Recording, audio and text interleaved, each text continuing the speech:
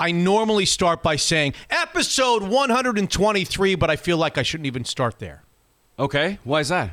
I shouldn't even say hello. We should get right into scenario talk. Oh. We used to call it scenario talk back at WTEM when we knew that there were cuts coming back 30 years ago when I was working at the D.C. radio station, and we knew budget cuts were coming, and you could hear the rumors, and everybody was looking over their shoulder. Am I going to be the one? We would go, a couple of friends of mine, colleagues of mine, we would go to this little diner and on the Rockville Pike, like almost every day after work for lunch, and we sit there and go through scenario talk.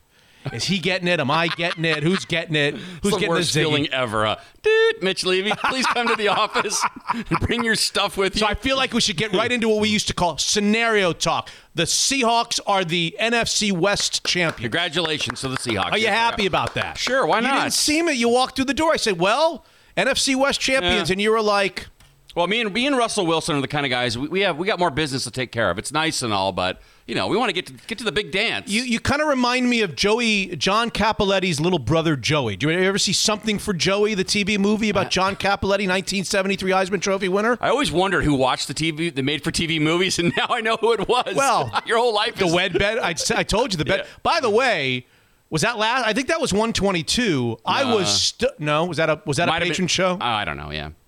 When I did I keep saying the Wed Better. Yeah. The bedwetter routine, I was stunned at how much mail I got from people who remembered that movie, and they were equally as scarred as I was. Yes. People on Twitter were hitting me, like showing me stuff. And, Oh, yeah. Yeah. Impactful. Yeah. Well, there was another one called Something for Joey. Okay. John Capelletti, does that name not... Yeah, it sounds familiar. Penn State running back, won the Heisman, I think, 1973. Okay. Had a little brother with leukemia who would pass away later. Just a heart-wrenching story, a tearjerker, to say the least. And the story and their relationship while he was starring at Penn State and his little brother was struggling with cancer. His brother at one point said to him, he went to him his senior year. I think this is a true story. It was at least in the movie. I don't know if it was true. What do you want, Joey, for your birthday? And he said, I want 4 touchdowns. Oh, boy. This week. It's a lot.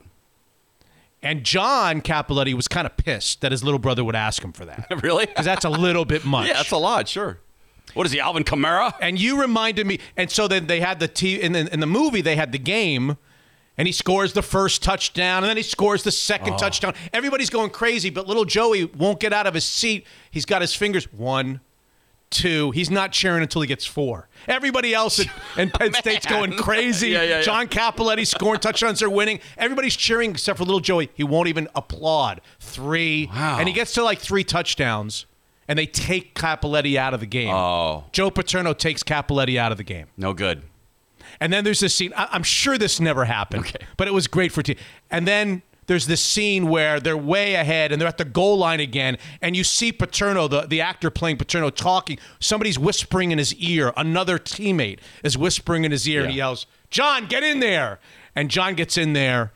And he scores the 4th touchdown. Amazing. And then Joey gets up and cheers because he scored his 4th touchdown. He got his 4th touchdown. You reminded me of Joey Cappelletti. A long way to go for that analogy. A long way to go. You reminded me of Joey Cappelletti in the way that I said, okay, NFC West champs. And you were like the way he was after 2 touchdowns. Like, okay. Yeah. I want more. I would have said I'm sort of like... Joey. I'm going to call you Joey the rest of the show. I think I'm like Atlanta Braves fans in the early 90s. Me? Yeah. It's like, we made the playoffs, but they didn't even sell out like for playoff games until they got to the World Series. No, they didn't even sell out for World Series games because people knew what was going to happen. So used to it. Really? You're taking this team they're 11-4. They've had a nice solid season. I think it's a very nice season. Yeah, sure. 11-4 is great. But you're not excited. I thought I'd see a little bit and they pretty much won the game comfortably on Sunday, 20-9, fairly comfortably. It felt like you didn't have to sweat it out at the very end. For sure didn't. It was the first time I can remember. remember down to a field goal. First time I can remember in a while where it felt like the Seahawks are beating their ass in the 4th quarter. Yeah, I hadn't felt that way against the Rams for I don't know how long. Where it's like, we got them. This is over. We're sticking it to them. It was great. It was a great feeling. So why weren't you a little bit more excited than Joey Cappelletti? Well, next time I'll drop my pants and fire a rocket. No one knows that. Oh, God. All right, so they're NFC West champs. I haven't said episode 123 yet. They're NFC West champs. Yep. A win next week against the 49ers, this week against the 49ers, and a Green Bay and New Orleans loss. And what happens, Hotshot? Oh, Joey, what happens, Joey? I'm going to say number 1 seed. Number 1 seed. Yeah. A win And by the way, why? Even Joe Buck got it wrong on Fox. Oh, he did? Oh, my God. He said, the Packers need to lose to the Titans tonight. Come on. Even they don't have it right. Oh, that's an AFC team, man. They don't have it right. Okay, gotcha. So why is it? Oh. Why is it? What's the tiebreaker that they win with both the Saints and the Packers? If the Packers lose to an NFC team this week, and the Saints lose this week to an NFC team? I think it's common opponent. You got it. All right, thank you so much. You got it. They would win the common opponent's tiebreaker with both. So if they win and one of Green Bay and New Orleans loses on Sunday, they are the 2 seed. Thank you. You're welcome.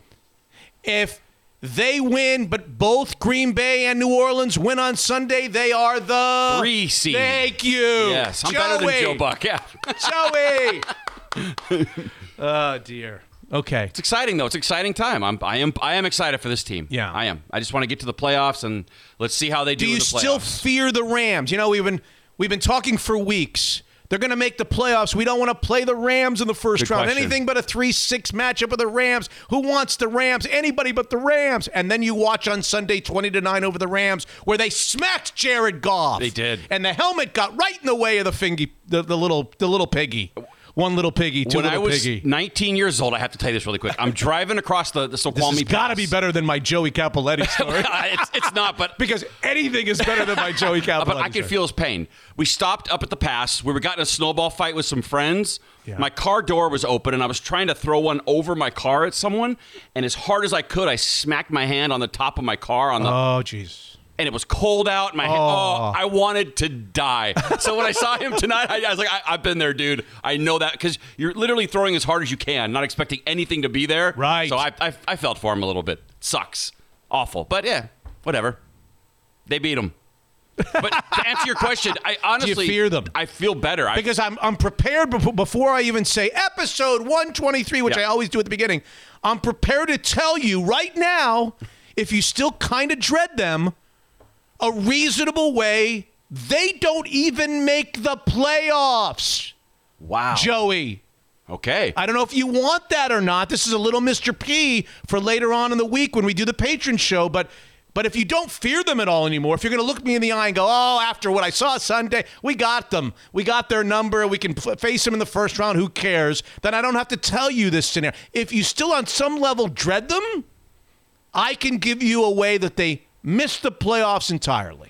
Sunday afternoon at 1:20, I would have said, hey, I definitely don't want them.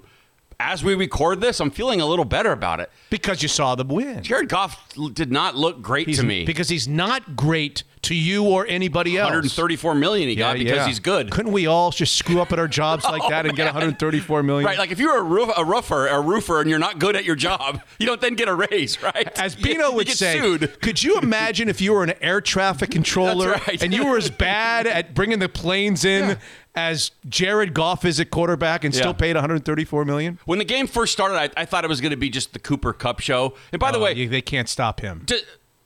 Does every team that they play say that, or is he really that good? I feel like every time we play Cooper Kupp, he just goes off. Yeah, he's crafty. Yeah, he is, isn't he? He gets right into the little seams. He beats you on a little out route. Yeah, oh yeah. Yeah, he's tough. Okay. I kind of waved a white flag on him. I just assume that he's going to get a first down every time they throw to him. Yeah. What do you want? I haven't said episode 123. Now, Steve's already pissed. We haven't started. We haven't started the tease yet. Forget starting the show. Right. We haven't started the tease yet. Oh, boy. Okay. Yes? Do you want to know how they missed the playoffs? Well, of course I do, but I feel better about playing them now. I feel a lot better. I'm okay with playing them if it's 3-6. I can live with that. How about 2-7? 2-7, yeah. You could play them 2-7, too. All right, well, what's the scenario when they don't make the playoffs? Well, they don't make the playoffs. The Bears upset the Packers. Okay. At 10 a.m., unless they change the schedule. 10 a.m. this Sunday, the Bears are going to play the Packers. We already know that we're rooting for the Bears to beat the Packers because we want the Packers to fall. We want the 1 seed or whatever, right? If the Bears, who are now all of a sudden, Mitchell Trubisky is red hot. Red hot, yeah. Red hot. If the Bears beat the Packers, the Rams must beat the Cardinals at 1:25 on Sunday, or they're out of the playoffs. Amazing. Out. They're out. 2 weeks ago, they were the They're NFC. out. Oh, wow. Joey, look at me. I'm got you. They're out. I got you. Okay? They're out. Out. If the Bears win and the Cardinals beat them, Okay. Then the 3 wild cards would be the Bucks, the Bears, and the Cardinals. Rams out. 9. So the Bears would be 9 and 7. Are they 8 and 7 right now? The Bears would be 9 and 7. Okay. The Cardinals would be 9 and 7. The Rams would be 9 and 7. Little known fact: when you have a 3-way tiebreaker for a wild card spot, Joey. Yeah. What's the first thing you do? You're going to get this wrong, and this is the reason why the Rams are out. What's the first thing you do when you have 3 teams that are tied for a wild card? Little known. A lot of people don't know this step. So I assume it's not the round robin. No. Okay. First thing you do before you do anything with a 3-team wild card. No clue. You ask the question whether 2 teams are from the same division. Oh, that's the first thing. And you fiddle with them first. The Rams and the Cardinals would be from the same division. They would have split if the Cardinals beat the Rams, and the Cardinals would have a better divisional record than the Rams. So the Cardinals, you would take the Cardinals, you put the Rams aside. Cardinals versus Bears. Okay. Bears own the tiebreaker with the Cardinals, so the Bears go, and then you're left with the Cardinals and Rams, and I just told you the Cardinals would have the tiebreaker with the Rams, so the Rams would be out. If the Bears win and the Cardinals beat the Rams are outski shitski. Not even shitski, outski of Lutsky. Not even in the grotto. They're out. No, they're not even in the grotto. Whoa, People don't know the grotto. Only the patrons know the grotto. Gotcha. All right, yeah. I can't keep it straight. Episode 123. Hey, welcome. How the hell are you? How was your Christmas? Fantastic. Thank you for asking. Yeah. We ordered, well, we're not really a traditional family in a lot of senses. So for dinner, we said, we'll just order Chinese food. Easy. Oh, that's a big our team does that a lot. Of Scientology, right. You guys love that. Yeah. Christmas, Chinese on Christmas is a tradition for the guys on our team. Yeah, exactly right. But I didn't know it was a tradition for frickin' everybody, apparently. Oh, it's hard to get Chinese on Christmas. It's so hard to get. I should have asked you. Oh, my God. It's like finding a diamond in a haystack. I called one place. Needle in a haystack. Diamond in the rough, needle in the rough, diamond in the haystack. There you go. I called one place, Busy Signal. Who's sort of Busy Signal in 2020, right? Yeah. I keep calling.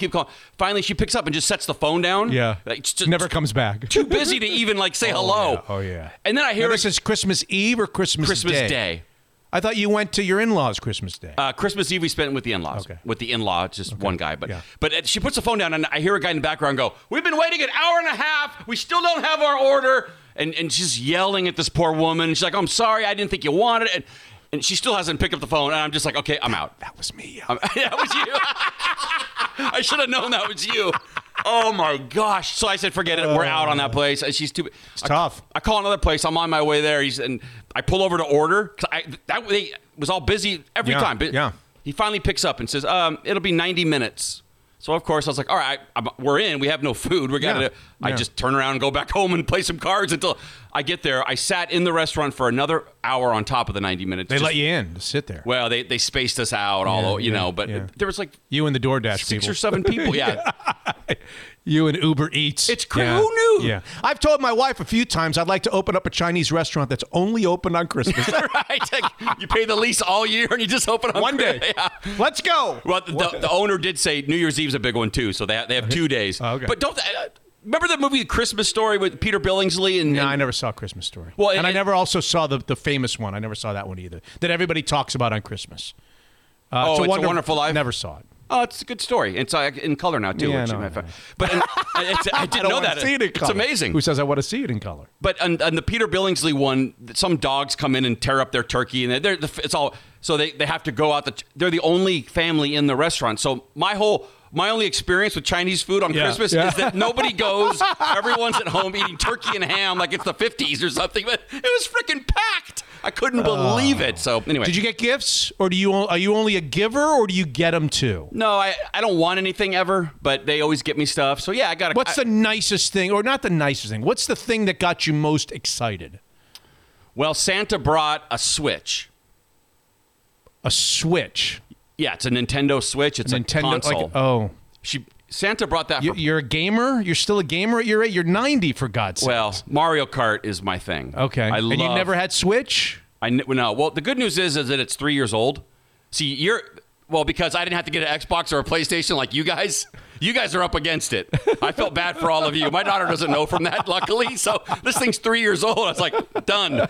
So the Switch was great. And then I got another pair of ear noise-canceling Bose. Yeah, for the plane that we can't take. That's exactly right. Yeah. Because my first, I have another pair, but I'd wear them to work out. I'd do yard work in them. They got schmutzy. Completely. And Very schmutzy. And they actually split, and you can see the foam rubber was kind of like and they stink. Yeah, you can't throw them in the wash. But by the way, you can order new ones. You can order just the replacement pads. Oh. And I did. I did not know that. I can help anybody if they need help. I was so mad that I ruined my nice headphones, but you can buy replacements. But now I have a nice pair for like playing stuff. So that was very nice. You cleaned up. I did. Very and good. I got Merry this Christmas little Ninja cooker thing that's pretty sweet too. What does that mean, Ninja cooker? That's the brand Ninja. And I know Ninja. We have a Ninja blender. Yeah, we have a Ninja blender. Same brand, but you can grill inside your house essentially. So you put the meat on, you close the lid, and yeah, I'm excited. I did well. When you burn your house down, don't come over here to stay. I won't. Don't worry. Episode 123. Please subscribe, rate us, and leave a review. Hip Hop Foxtrot left a nice review at Apple Podcasts. He said, Monday, so good to me. Happy to have Mitch to listen to again. Scott is always upbeat. I should become a patron, but won't get anything else done. Oh, yeah. Well, you got to multitask. That's a weak excuse. It's a cop-out, a bit of a cop-out. Yeah, I agree with you. Come on. Yeah. I should make these Monday shows like 3 minutes. That'll get him. We'll see now if you sign up, buddy. Do these things that are 2 hours and 45 minutes, and they listen to it all week. Then they have no reason to become a patron. I should make. You know what? 124. Once you come over here, we're doing 90 seconds and out. Sounds good to me. How am I going to get the spots in? Become a patron at Mitch Unfiltered. $5 a month. You get all our weekly shows. What's next for Hotshot Scott? Or in this case, Joey. What are you doing next? You working on anything? I am working for the on patrons. Something. Sure, I am. You want to share with us anything? It's the same kind of idea. It's about a male singer. It's about all Phil the hits. Collins. Yeah, I did Phil Collins. Stevie Perry. Correct.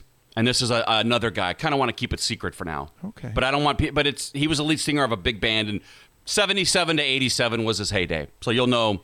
You may not like it, but you'll know every song. So yeah, I am. Still and you chose him. Why? Well, first of all, I have to sort of like the music because this is such a big project. So I'm a big fan of his, and I don't think he ever. So you're a big fan of Stevie Perry and Phil Collins. I love Steve Perry. I didn't think you liked Phil Collins. I like him a lot, but that one started because we talked about it. Okay, but this guy should be on every list of greatest rock singers of all time, and he never is. So, all right. And when can we expect? Are we going to get it before 21 or no? I don't know. We'll see how next week goes. That's a no. It's an I don't know. Are patrons going to like this one? They're going to love this one? What do you think? I think they're going to like it the same as they've liked the Steve Perry one. Yeah, a lot of hits for this guy. Beat the boys. You're 2-0. Yes, sir. Heading into the Sunday Nighter. Told you it only took me 14 weeks to get hot. I picked the Rams.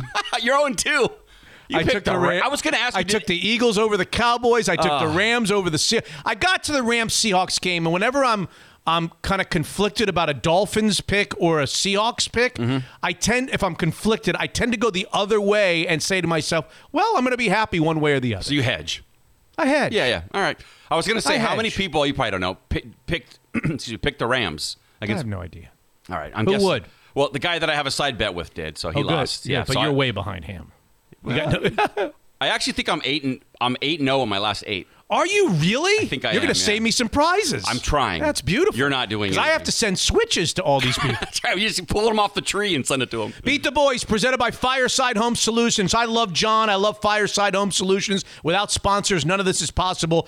If you're looking for a new fireplace or you got an old one or you want to have a new one, I'm telling you, you're going to love Fireside Home Solutions. Start your search at firesidehomesolutions.com. Give them a shot. If you like Mitch Unfiltered and you'd like a new fireplace, give Fireside Home Solutions a shot. Here are the 3 for next week. Or I should say this week. Okay. Weekend number 7. I guess it's the last weekend. Oh, so There's sad. no more. You know what? I'm going to keep it going. Are you? Yeah, I'm going to keep it going through the playoffs. I can change the rules. I'm in charge. That's right. It's your contest. Yeah. Right, yeah.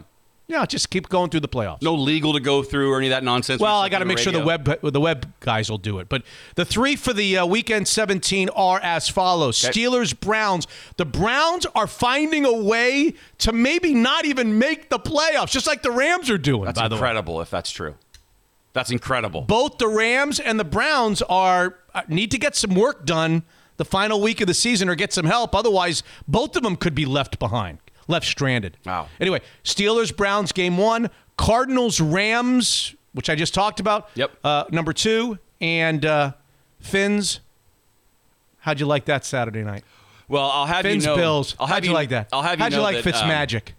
I'll have you know that we had an 8 o'clock time at where she plays basketball, where she works out at. Yeah. And you can get an hour in the gym. So her and I went and played basketball for an hour. Yeah. So I only saw the highlights, but people are texting and tweeting it's the craziest game of the year. Like the way they won the game, the amazing. most unbelievable thing, like 19 seconds. Yeah, and he got face masked, and you've probably seen the highlights Yeah. of that. Yeah. Crazy. Anyway, Fins, Bills, Steelers, Browns, Cardinals, Rams. Those are the 3 games you pick in the Beat the Boys presented by Fireside Home Solutions, where everybody who beats us gets something. I don't know what I'm going to give you, like a chewed pencil by now because there's like 5,000 people.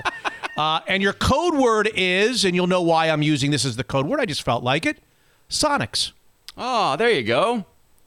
A lot of smoke. Sonics. A lot of smoke. Yeah. Sonics. Yep. All right. Brady Henderson, Rick Neuheisel, and the Director of Infection Control at UW Medicine, who has been in charge of watching all of the vaccinations come in, and he's been vaccinating people, and it's like his last 2 weeks has been one of the most joyous celebrations, at least in his mind. I mean, celebrations used loosely. His name is Dr. John Lynch, and he's going to join us and tell us what the last 2 weeks of getting all these vaccinations in and getting the healthcare workers and getting the frontline people vaccinated. What's his world been like? Yeah. He's going to tell you, I don't want to give it away, that for some strange reason, I asked him because I hate shots. Do you like shots? Who likes them? I hate them. Okay. I've been scared of needles all my life. Oh, then I won't tell you. I've gotten a lot better since I've gotten older because I've had to have them more often. Yeah. But boy, as a kid, I hated needles, and even as a young adult, I hated needles. So then I won't tell you the scariest scene I've ever seen in a horror movie. I won't tell you that scene in Saw 2. I won't tell you. Please don't. Because you'll never forget when I tell you. I don't want you to tell me. Please don't tell me. No, you're setting me up. Don't tell me. You'll never forget it. I don't want to know. Horrifying. Steve wants us to start the show. Okay, go ahead. Go on. Anyway, I asked him part of the interview. It's a really good interview. One of the questions I asked is, compared to the flu shot that I get every year, does it hurt more, hurt less, or hurt the same? And he literally says the following: "You're not going to believe this. I've been watching hundreds of people get vaccinated in the last 2 weeks. You wouldn't be surprised how many people don't believe they were vaccinated. They don't even feel it. Oh. For some reason," he says, there's no medical explanation for this. But literally, and it's not like, there's something about the needle or whatever.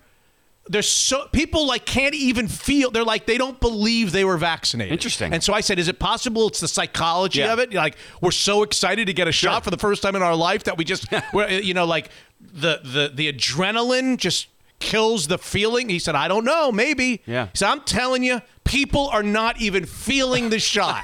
Awesome. That sounds good. I said, can I have 6? Right. I'll take one in that arm. Naked lady teeth. That's right. I'll take a little of that. I'll take a little of this. Anyway, Dr. John Lynch, UW Medicine, Director of Infection Control, will join us on this episode 123. The final episode of 2020 for Mitch Unfiltered, and a heartfelt thank you to the partners that make it all so very possible, like the Kirkland office of Guild Mortgage. Typically, Jordan Flowers would be on the show to explain why you need to look at your home mortgage closely. There's so much money to be saved out there. But this time around, Jordan wants to talk about his favorite charities on episode 123. 'Tis the giving season at the Kirkland office of Guild Mortgage, 425-250-3150. Evergreen Golf Call, tax advisors, certified financial planners, experienced portfolio managers, all working together to bring retirement planning, taxes, and investments under one roof. Sign up for an upcoming money workshop by visiting them at evergreengk.com. More than just a financial advisor, Evergreen is everything wealth. Happy New Year from our friends at Zeke's Pizza. Download the app and have a little Zeke's Pizza and great Northwest beer delivered right to your door in no time this holiday season. Last few times for me, I threw in a Zeke's famous chopped salad. Hold the garbanzo beans, please.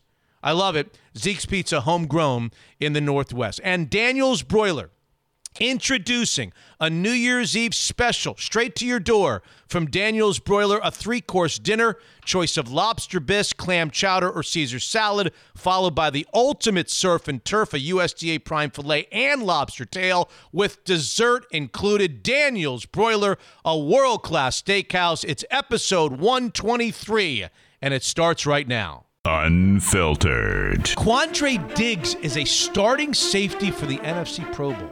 Now, I like Quandre Diggs, don't get me wrong, But I've watched a lot of Quandre Diggs. I haven't watched every other safety in the NFL. I would have never put him in the class of starting safety for the NFC Pro Bowl. Right. Never. Yeah. I almost fell out of my chair when I saw that announcement. Unfiltered. Somebody got a hold of Dabo Sweeney's most recent ballot. This is the Clemson team that made the Final Four, that's facing Ohio State in the semifinal, the national semifinal. He had Ohio State 11th. Now, there are a lot of coaches, when they know that they're playing somebody, that would put them first just because they don't want to tempt the karma god. Course, I'm just going to put him first. You don't want locker room material and all that. He put his opponent 11th. Mitch is unfiltered.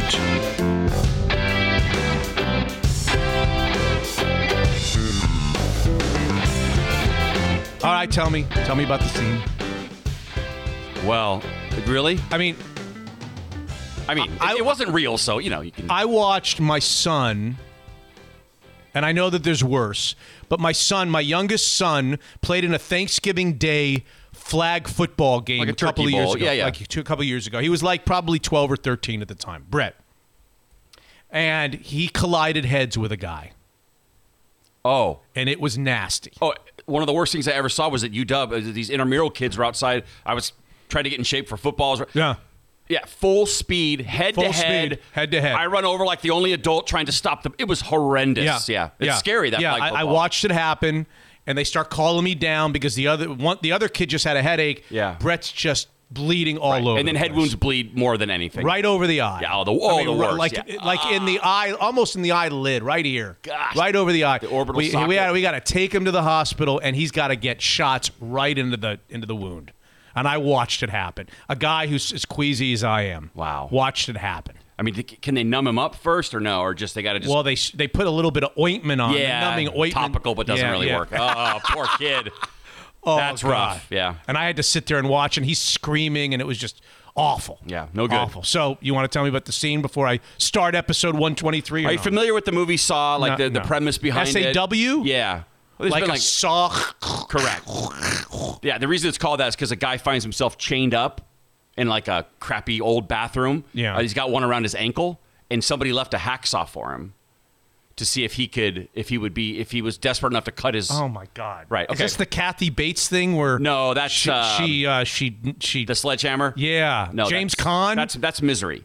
James Caan was never the same as an actor after That's right. Never the same. So he comes up with these torturous things for people. He gets a kick out of it, and one of them is he filled a swimming pool, an empty swimming pool, full of syringes, and threw someone in there.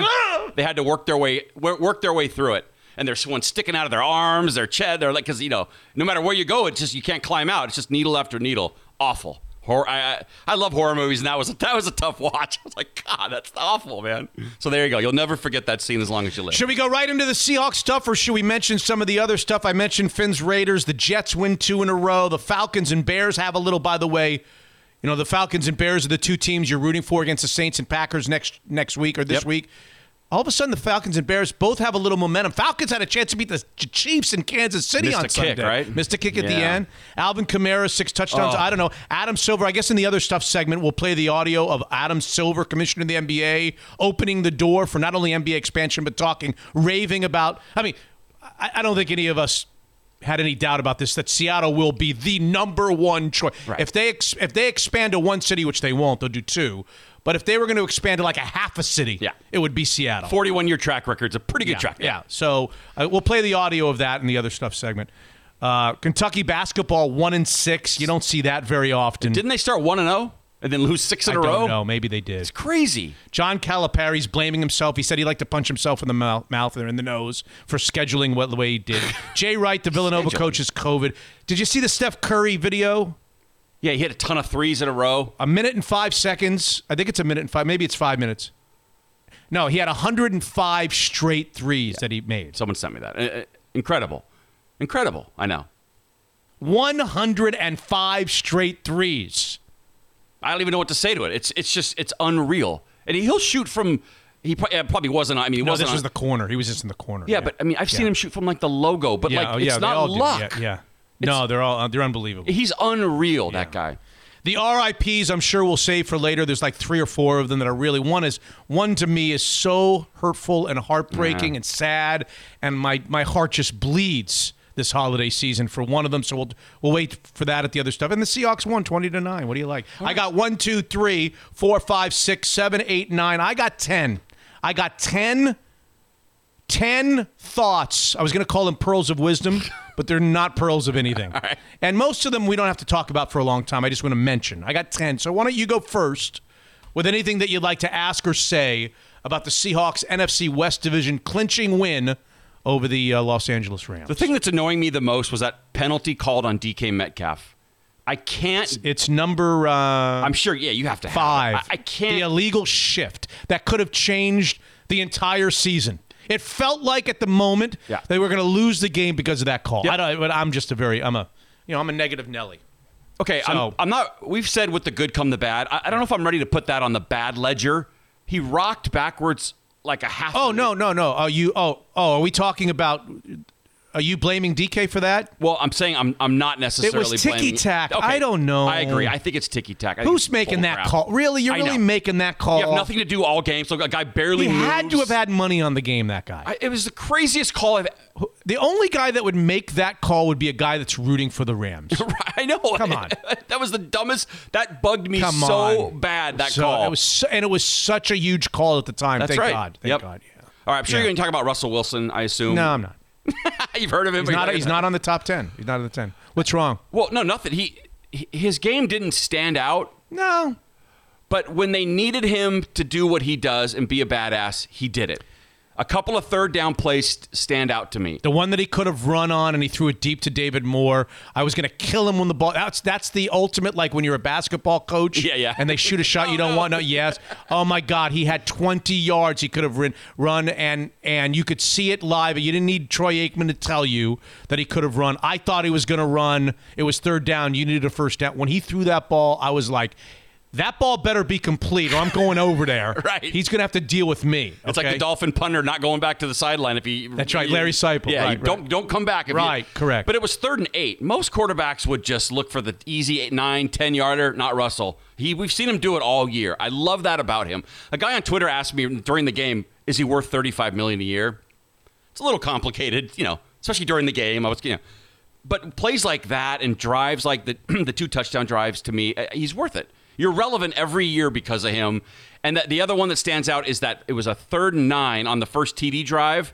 3rd and 9, he gets flushed, of course. He's running for his life all day. Flushed to the right and finds Carlos Hyde, who takes it 18 yards. Oh, when he forced the defender came off of Hyde and then he just looped it over the guy's head and Hyde caught it and went for, yeah. That's $35 million a year. Totally improvisational, totally Sandlot, totally recessed. That was totally recessed. Right. Although there are people that think he also holds the ball too long, and we probably saw him on 1 or 2 or 3 of those sacks get sacked because he was scrambling around, looking to run, whatever. Could have gotten rid of the ball. Could have found a receiver. So you take the good with the bad. And then he take the good with the bad. And then he runs it in on the next play. Like, for taco time. It's like right. Yeah. But that's Russell Wilson. Yeah. Yes, he's worth the $35 million. Every year you're in it. 10 wins, 11 wins, maybe more. Well, you're in the playoffs, right? Yeah, you're in it. You're just in the conversation every year. And we've talked about it before. Look at Aaron Rodgers and the Packers every effing year. Drew Brees and the Saints every year. Well, I don't think. I think it starts with the quarterback. If you have the conversation. I was just having a conversation with a text conversation with a buddy of mine about an NBA salary. All about right. Paul George's $45 million a year. It's been bugging you for like a year now, but. A year, he just signed it like 2 weeks ago. Well, you were talking about he might have been a little overrated. Yeah, but then he just signed a deal. Gotcha, whatever. okay. You can look at these things in a vacuum, and you'll drive yourself crazy. Like $35 million. You can't just. You have to. It's impossible to have a conversation about these things until you take in the surroundings. Well, what are quarterbacks making? Yeah. Who's making what? How much is Matt Ryan making? How much is Jared Goff making? Yeah. You got to take all before you can have the conversation. Is Russell Wilson worth it? You gotta take in the surroundings, and I think once you do, and you start paying attention to what these guys are making and what their organizations are getting from them. That's right. playoffs literally every single season from a guy who, by the way, never misses a game or a snap. It's crazy, I know. Okay. It starts to look okay. Yeah, $35 million starts to look okay. You got to have it. The quarterback. It's the position in professional sports, soccer, basketball, baseball. It's the position you've got to have. Quarterback. You got to have a quarterback. You can't have any kind of modicum of success without a quarterback. And how many are better than him? Who would you rather? I mean, no, there's a few. Okay, but if you don't sign Russell. I mean, who would you want besides Mahomes? Then you find yourself year to year looking for quarterbacks, and how do we do that, and how do we get in? Oh God, we had a good team this year, but we didn't have a quarterback. Right. Look, you get the Cam Newtons of the world that completely let you down, and it's not my money. What do you care? Pay the effer. Pay him more. What do I care? Pay him. Speaking of that catch with David Moore, he does the one play. I don't golf, but I've heard that on your last hole you'll have an amazing drive. Yep. Next thing you know, you're driving back next weekend to spend $150 and waste 5 hours because that drive. Yeah, because for 17 holes, you've wet the bed. Yeah. And you're like, I'm literally never playing the rest of the year. That's right. I'm going to take the rest of the year off, and then you smoke one down the 18th, knock it up there, make a birdie. Like, anybody got a game tomorrow? That's right. I'm looking for a game tomorrow. You're thinking about joining the tour. Yeah. David Moore has that one play. That was his only catch, right? One catch for 45 yards. So they took him off of punts, thank God. It looked like they took him off of punts. I got DJ Reed. I mean, I'm a broken record with DJ Reed. Yeah, we like that. His speed looks special. I mean, he looks special. Bo Jackson's speed is special. Okay, there was one. Deion Sanders' speed is special. Okay. Well, but I would Chris say Johnson's speed is special. Was Earl Thomas's speed special? No. Yes, he was. He covered special. Standing out, one of the faster guys you've seen. Sideline to sideline. He's special, right? Oh, yeah. Yeah, okay. Yeah. His speed, I don't want to say Russell. I don't want to say DJ Reed. He looks fast to me. Maybe he can't cover. Maybe he can't hit. I don't know. Maybe he'll get cut. He looks fast to me. So that's at least a good thing to. That's because you're comparing him to David Moore on punt returns, who runs like this. Well, he made a play on. Chasing a guy down on the sideline where he looked really fast to me, or it was in the first quarter. Okay. Anyway, I'm a fan. Anyway, defense gave up 0 touchdowns. Yeah. In 2 games. How defense about that? Is back. I was looking to see when this is one of the great turnarounds that we've ever seen from a defense. I guess you got to give Ken Norton, who I was trying to fire, some credit. Well, I'm sure Pete Carroll's having the last laugh about this, but yes, they've gone from historically bad to good enough to win a Super Bowl. Right. They're now defensively good enough to win a Super Bowl. I don't know if they're offensively good enough. What happened to that offense? They did it in a matter of 6 games. They turned it all around. Yeah, there's no question about it. Dan Quinn was fired October 11th. Oh, you think he's underground? Maybe a little bit. They're working with him underground? Sitting there with his remote, watching film every day. He's getting a lot of money. Getting a couple bucks from the team. As you said. Not my money. Not my money. Pay the guy. Not a coincidence that this defense turned around. I think it's I don't know. I just think it's fun to talk about. All right, Jamal Adams dropping the interception. I love the guy. Yeah, I know he's got broken fingers. Okay, not 10 broken fingers. He's got as many broken fingers as Drew Brees has broken ribs. Right. I mean, 47 broken fingers. All right. Can we catch the ball, please? I mean, Jamal Adams, what a beast, though. Forget the drop interception. That play where he caught the guy for. I know. Yeah, I'm going to take all yours. So. It's okay. You can take him. You can take him. I mean. DK Metcalf, when he trucked that linebacker for the first down. I mean, God, how do you not love this guy? I love him. I love him when he's not being not getting set? Yeah. No, not that. Oh. Grabbing cameras. And, yeah, it's what the good come the bad, and I guess he's going to learn. But And then he dragged Jalen Ramsey for a first down, which I loved. Yeah. I mean, I got that on my list. Okay. The conversation at the end, did you see that? No, I didn't. Tell me. Ramsey, there was a shot, there's a camera shot on Fox of a close-up of Ramsey right towards the end of the game. The game was decided. And Ramsey and DK are like having a conversation. It was kind of a one-sided conversation. Ramsey is saying something to DK, and DK's listening to every word. They shook hands at one point, and I was dying to know what Ramsey was saying. Yeah. He was doing all the talking, and DK Metcalf was doing all the listening. It's on my list. It's good that he was listening. Yeah. He could have been, F you, I'm better than you. I'm down to 2. Well, what, do you have Dixon? 4 more punts inside the 20? I have him. Really? Yeah. Oh, he's great. He's amazing. He didn't make the Pro Bowl, though. Not good enough. Once you brought him up, I was like... 48 yards, net 48 yards a punt again on Sunday. Yeah. Jordan Brooks, On my list. Okay, well, good. Nice to see a team struggle with getting the snap off in time, like the Rams. They had to call a timeout. Goff takes it down to the one. So did the Seahawks. It's on my list. Oh, is it? Yeah. Well, but the Seahawks have been better about it. It was horrendous. They have? They have been. 2019. Okay. Awful. All right, I'm done. Go ahead. Nah, I don't have anything. Now you're down to 1.5. Way to go. What do you got? Number one, I hate the Rams uniforms. Hate them. They didn't deserve to win the game. As soon as they came out in those cream, I do not like the color cream. Oh, okay. Those creamy, what do they call it? Monochromatic? Were they monochromatic? I think so, One yeah, color? right, yeah. You like those creamy uniforms? They're disgusting. I'm indifferent. If you're going to wear white, wear white. Bright white. If you're not going to wear white, don't wear white. Don't give me cream. I hate cream. I hate cream on cars. I hate cream colors. Cream colors is just, it looks dirty. That's what it is. When they're perfectly clean, cream colors look dirty. What about in your coffee? I don't drink coffee. Okay. When was the last time you saw me drink Would coffee? you like cream in it? We've gone through this before. You never saw me drink coffee. By the way, that's number one on your list of all the things. Well, it's not in any order. Okay, gotcha. Not in any order. It's Fine. all scrambled. Fine, all right. All right? Before you freak out about the offense, there's a lot of people freaking out. Oh, the Seahawks offense, they have no identity. People on Twitter, this team's gone down the toilet offensively. Maybe, maybe not. My number two thing on the list is just a warning to Seahawks fans who want to complain about the offense. Okay. Just a warning. You're more than apt to complain. If you'd like to complain, you do what you want to do. But just remember one thing. This defense, the Rams defense, is the best defense in the NFL. We went through this on the tail of the tape. How many times do I have to go through it on the tail of the tape? What were they in the 8 categories? Were they outside the top 5 in more than one in the 8 categories? Well, I think it was a 29 combined, so you can. Yeah, it was like 1, 3, 2, 2, 1, 3. They average like just under a 3.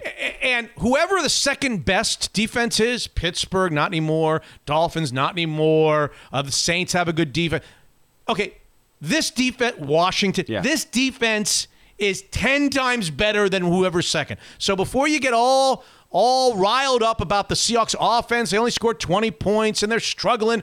They were playing a great defensive football team. Yeah. Great actually, the tail of the tape helped me during the game. Because I was kind of like, why can't they do? Oh, yeah, this defense is pretty good, though. Because you're a patron. Yes, Judge, I am am a patron. Pay the $5 bucks. I sure do, yes. Pay the man his money. Let's see here. Rams unis. Don't freak out about the offense. Jordan Brooks, love him more and more. But you just kind of said it. Making plays, not on the field as much as you might want him to be on the field because when they go to multiple wide receiver sets, whatever. But he's making plays. He had not one but 2 plays on that fourth goal line. On the goal line, so he had 2 plays. Yeah. Yeah, I'm loving him. Yeah. That pick looks good. Yeah. What was Ramsey saying to DK? I did that. Illegal shift, we did that. The Alaska Airlines safety dance commercial, can we talk about that? I know people love it. Or hate it. I'm in the hate it. I like that song. When I first saw it, it's annoying me. I thought, is this a Saturday Night Live commercial? Is this true? Totally. Is this a legit commercial? Yeah. And then I didn't know whether to admire them because it was a chance. They took it to whoever the advertising exec was that made the decision to do this. This was pretty ballsy. Yeah, it could have been a big miss. You've got like pilots dancing and playing guitar and wearing masks, the safety. I mean, it was almost lampooning the whole thing, wasn't it? I mean, oh yeah, in a way, I know it's been out a couple weeks. I've seen it a couple weeks. I've had it on the list to talk about. Anyway, I just want to know: do you like the Alaska Airlines safety dance commercial, or do you not? The first time I saw it, I thought it was cute. But oftentimes, when things are really good, they have a quicker burn factor. Yeah, you get sick of them quicker. Yeah. And I'm you over liked it originally. I liked it. I mean, I thought it was well done. And I was happy that Men Without Hats got a check finally after 40 years of waiting to make some money off that song. They're the real winners in all this. Number 7 on Pete's use of challenges and timeouts. Should we go through this on the day after a win or on the week after a win or not? Well, I typically don't. I don't read a lot of your tweets during the game, so I like to hear what you have to say. Oh, but I did see one that said, "I'm curious to see how aggressive Pete will be with the timeout calling." Yeah. But then I forgot to follow up to see. Go on. Just how about the challenge when there was no way they were going to win the challenge of the fumble down the gave away a timeout. Yeah. Then one time, as you say, they're better at this. They were going down the wire to 0 late in the game, and they called a timeout. And he's seen smiling and laughing and carrying on after he had to waste a timeout. I don't know. Pete's use of challenges and timeouts. Again, can you hire somebody to help you with that? You're spending $35 million on a quarterback. You can spend $5.55 on a guy to help you do the challenges and the timeouts. Call Dan Quinn. Have him come help you, right? He's a football guy. I don't know. Yeah, it's annoying. It's the funny. Challenges and the timeouts. He's not his forte. And time management. We talked about clock management, timeouts, challenges. I don't know. Didn't he do better before the half? I'm trying to remember. I thought he actually called one when they were on defense, which he rarely does. Yeah, he did. He did a little better. He did a little better. Yeah, because I keep an eye on it because I know I'm going to hear it when I come in here if he does poorly. Ryan Neal's roughing the punter. Woo. Yeah. It's hard to... I don't know. I've coached. It's hard to blame a guy for effort. It just is. You're going full speed. He sure did. And you're at just the Bothell punter, the guy from Bothell. Right. Yeah. You're just trying to make a play, and it's just, it's hard to just, yeah. It's a tough one. He owes Quandre Diggs quite a gift because that's when Diggs came up with the interception to stop them from scoring. But so I would say to Ryan Neal, send him a pair of isotoner gloves or something. Right. When Goff made that throw, that's when it hit me like, oh, yeah, maybe he's really not as good as everyone. Who the hell was he throwing that ball to? The one that Diggs. I'm still not sure. Me. I thought you were the one throwing it, for God's sake. And then I was going to mention the Jamal Adams around the horn. I'm not talking about his dropped intercept. Coming all the way, the effort play to drag the guy down, plus you injured him. The guy went out. And then they don't score. Very, maybe not the same type of play, but a very similar play to DK Metcalf's effort play against Budda Baker, right? Yeah, that's right. He chases him down. Did the Cardinals score after he chased him down? They did not. Okay. Jamal Adams shows incredible effort to chase the guy down from behind. Did they score after he chased him down? They did not. They did not. Stopped him on fourth down. Yeah, How loud would that place have been if it was full of 12s when they stopped him on fourth down? Amazing. Was that the south end zone? I'm trying to think. I never know which one's south and which one's north. I think it was the south end zone. I think it's on my left, where I sit. On my left. To the left of the Seahawks, right? When the Seahawks are looking at the south end zone is where they raise the flag. Oh, no, I thought it was the opposite, but maybe you're right. Anyway, I used to sit in the south end zone for 15 years, and that it's the rowdiest place in the world. Really? Oh. And they would giving yourself credit, tapping yourself on the back. I'm completely to blame for how rowdy it was there, but no, the place would have gone nuts. It was such an effort play. It was. Oh. Does he look like he's having fun playing football for a winner? Who are we talking about? Jamal Adams, by the way. You're talking about that play. I'm talking about how loud it would have been after the fourth down play. Oh, where they bust through the middle and they stop him on fourth down. You never see goal line stances. I mean, you rarely see them. So when it happens, it is quarterback sneak with Jared Goff. What did he give off to make you think that was the right call? Is he athletic? He didn't even. Well, that was the second. That was on third down. I think down. He didn't even get low. Yeah. Like Tom Brady at least kind of submarines it. Yeah. Can we get rid of the quarterback sneak call? It's awful. No, it's not. There's a lot of guys there's a lot of guys. Okay, with guys with his athletic ability. Maybe not. Quit. It's just he should just stick it over real quick and then bring it back. Just break the plane and come back. Oh gosh, I was so happy they called that. And then he fumbled. On top of it, they almost got the ball. So fun. Anyway, that's all I got. Tacos on Tuesday, ladies and gentlemen. Yep. I learned the hard way you can't get a fish taco. Oh, you tried? It's not in the deal. Everybody's been trying to tell me that the fish taco is the best taco. So when I went I go every Tuesday to Taco Time. When I actually went through the drive-thru. I didn't do it online this time. Okay. I didn't order ahead. I should have ordered ahead. I know you're supposed to order ahead. Download the app. I went through the drive-thru. I said, I'm having this. I'm back for the Seahawks special. I think it was Carlos Hyde's 50-yard touchdown run against Washington. And I say, and the guy has no idea what I'm talking about. Huh? Because of Carlos Hyde's 50-yard touchdown run, I'd like to have the fish taco, the buy one, get one free. Only chicken or beef or bean. You're the 15th guy to ask him that day. Oh, man. Because I wanted to try. Everybody's been telling me, try the fish. They have a great fish taco. So awesome. what I always get. Oh, you know that too? Well, I get the big soft taco with the fish in it. And that's what I did. The cabbage and the sauce. So my go-to order, because I don't do the Mexi fries. My go-to order is are the two if they have one rushing touchdown, I get the taco, the buy one get one free. Yep. But that's not enough. Sure. So then I get a full-size soft taco. Gotcha. Yeah. So I got that one in fish. See? And I didn't. So no, I want to say that again. This is brilliant strategically. All right, go on. I did the chicken on the buy one, get one free because I didn't qualify on the fish. Right. But then I turned around and got the fish. This is like Mitch _ Seattle. Yes, exactly. Delicious. Isn't it good? And I'll be getting it again this Tuesday. I may actually get it after I leave here. Well, you're not getting the buy one, get one free one after you leave. Here, you got to wait on Tuesday. I know, but Taco Tuesday, as LeBron James would say. Patronize them all year long, whether I get free stuff or not. I love them. All Taco Time Northwest locations. Buy one, get one free. Chicken, beef, or bean. There you go. And then get something additional like a Diet Coke and get yourself something fishy. Of course.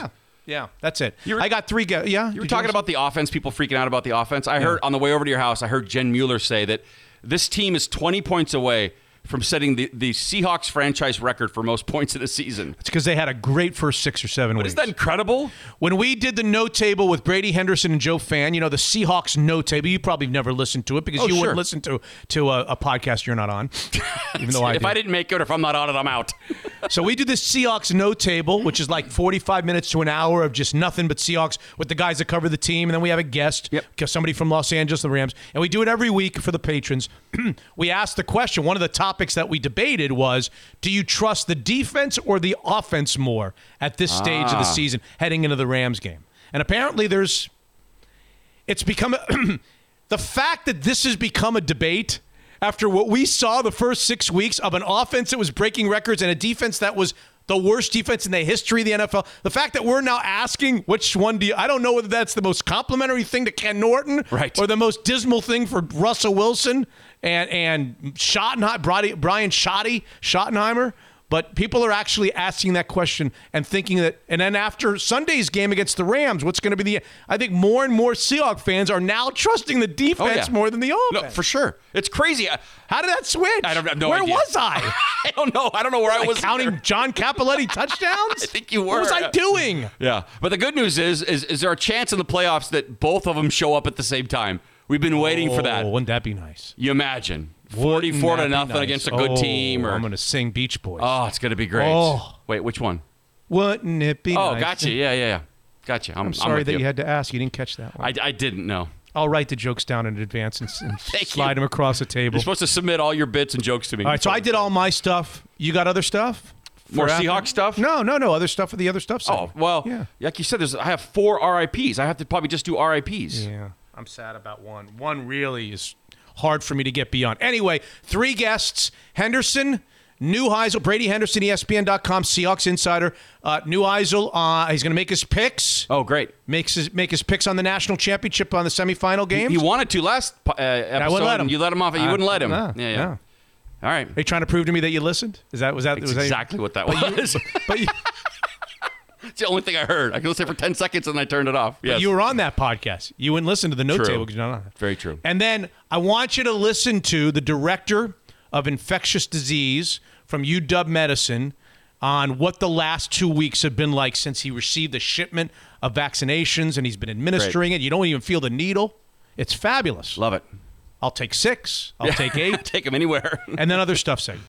Jordan Flowers of the Kirkland office at Gill Mortgage is back with us, not to talk refinances and interest rates this time, but instead 3 charities that are on his team's mind this holiday season. How are you, Jordan? Hey, Mitch. I'm doing well. Thank you. Thanks for having me back on. Happy holidays to you and everyone.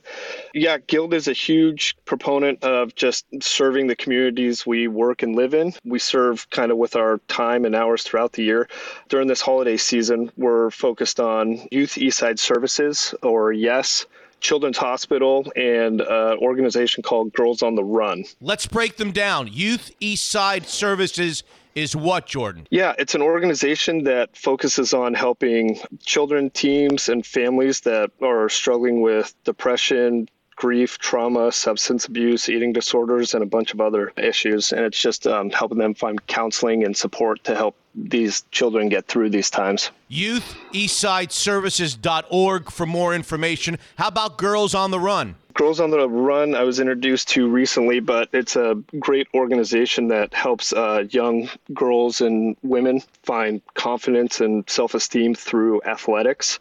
And they go out and recruit coaches to build these programs at local grade schools and middle schools. GirlsOnTheRun.org. And, of course, all of us know about Seattle Children's, but how about the Uncompensated Fund for Children's Hospital, Jordan? Yeah, Children's, everybody knows, phenomenal hospital and institute for people here locally. But the Uncompensated Fund really focuses on families that receive the hard news of very expensive surgeries and them possibly not being able to afford those surgeries and what might come of that from foreclosing on a home or going bankrupt, really, because they just don't have the coverage for it. So the uncompensated fund goes towards helping those families cover the cost of those surgeries.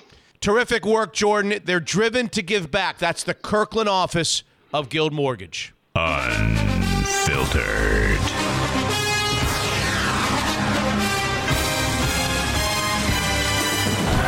Now they fake it to Henderson, and Goff out to his right is going to float it in. Intercepted. Picked up by Quandre Diggs. First down and goal. Wilson keeps. Looking for Disley. Wilson will take it for the touchdown. And they convert. Wilson, end zone. Hollister, touchdown. It was a great Seahawks day. I'm really proud of what we've accomplished just by getting to this division championship right now. This defense is good, and they've shown it, and they've declared it, and this is the kind of defense that we played in years past when we really had good teams down the end of this stretch. And to show like that again, week after week after week, and to show it again in the most difficult challenge that we had, and not give up a touchdown all day long, that's big time. It's a tradition unlike any other, except for the Masters. Grady Henderson, ESPN Seahawks Insider, brought to you by Taco Time and the Taco Time Northwest app. I'll see you on Tuesday, ladies and gentlemen, for my buy one, get one free crisp taco thanks to Russell Wilson's touchdown scamper. The Seahawks are NFC West Division champions, and at worst, the 3 seed. Here's Brady Henderson. Brady, I think all in all, defense was great. Offense was good enough against a terrific defense. You got to be happy if you're a Seahawks fan with the conclusion on Sunday. Yeah, no doubt. And this game really was sort of shaping up like some of their recent games where the defense comes out, it's playing really well. And the offense, in kind of this weird role reversal from the first half of the season, is kind of nowhere to be found. The Seahawks, you love what that defense did in holding the Rams to only 3 field goals. And they really just needed their offense to do enough. It didn't have to be that offense from the first half of the season. They just needed that offense to put the game away. After the defense held the Rams to their 3rd field goal, and Seahawks were up, I think, 13-9 midway through the 4th quarter. They just needed their offense to close the door with a long touchdown drive, and they got it, and they're NFC West champions. So let's jump into both sides of the ball. Number one, can we put away cynics like Mitch Levy, who keeps saying the defense is turning around because they're playing terrible offenses? Can we put that theory aside, or is that theory still somewhat valid in their turnaround? Because ultimately they're going to have to probably get through a Green Bay Packers offense with Aaron Rodgers or a Saints offense with a healthier Drew Brees to be able to get to the Super Bowl. Yeah, I think you can put it mostly aside. And if this was just a 4-game turnaround where they played Carson Wentz, where they played Colt McCoy, Sam Darnold, and then Dwayne Haskins, I would say that the question would still persist and you would be validated in still having your doubts about whether or not they had truly turned to the corner. I think it's a lot easier to believe that they have, considering at the beginning of that stretch, remember, that was Kyler Murray. Remember that the whole defensive turnaround started in Week 11 when they held Kyler Murray to, I believe, 21 points in that Thursday night win over the Cardinals. And then on the back end of that, now they've done that against the Rams. And look, Jared Goff is nobody is going to confuse him for playing at an MVP level or even a Pro Bowl level. He missed a wide open throw on, I think, the Rams opening drive, and then he made one of the more inexplicable throws that I've ever seen a quarterback make. And then I'm not trying to be hyperbolic there. That was legitimately the truth. That interception, I really don't know what he was seeing there, and I think he even said that was one of the worst throws of his career or something to that effect. At any rate, he's still a better quarterback than the ones they've faced, and this is an offense that has given the Seahawks defense and a lot of defenses trouble over the years. And so I think it's much more believable that their defense has, in fact, turned the corner and shown that it's for real. That said, eventually in the playoffs, it's going to get harder. Now, maybe that first round matchup is against the Rams and they face Goff again, or maybe it's a backup quarterback, not knowing what's going to happen with Goff's injured thumb. But at any rate, I think it's believable what this defense has done over the last month and a half. Well, at the time of this recording, We don't know the extent of the injury to his thumb. Some are saying dislocation. Some are saying break. We'll find out. It's very possible that Jared Goff's season is over. And isn't that an interesting twist and turn? Here we have been, at least on our podcast, trying to figure out ways that the Seahawks could avoid the Rams in the first round.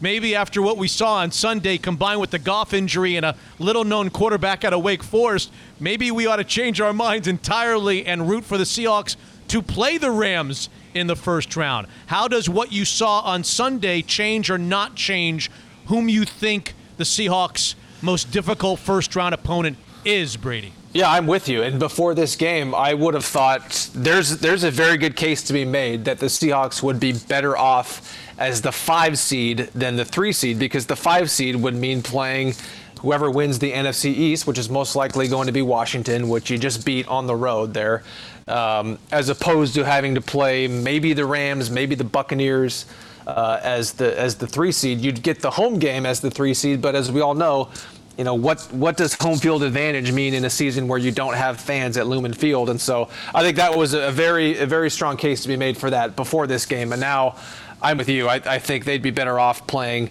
the Rams, especially if they have their backup quarterback in there. I can almost guarantee you, the listeners out there, that they have not heard of the Rams' backup quarterback, maybe at least not before today. It's a guy named John Wolford, a former undrafted guy from Wake Forest. And so a little surprising that the Rams don't have a more established guy as their backup to Jared Goff, but that is the case. And depending on what happens with Goff, the Seahawks could end up seeing that guy in the playoffs. Well, as Mr. Playoffs will tell you, if Jared Goff can't go in the final week of the regular season, all of a sudden the Cardinals are probably a favorite in that game.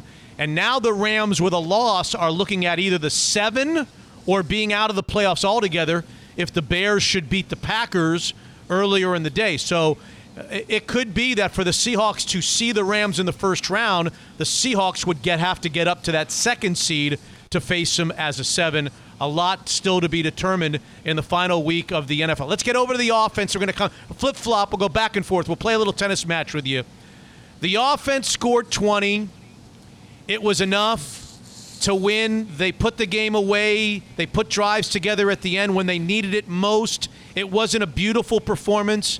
The offense has been struggling. I say it was an offense playing the very best defense in the NFL. I don't think there's another defense that's close to the Rams.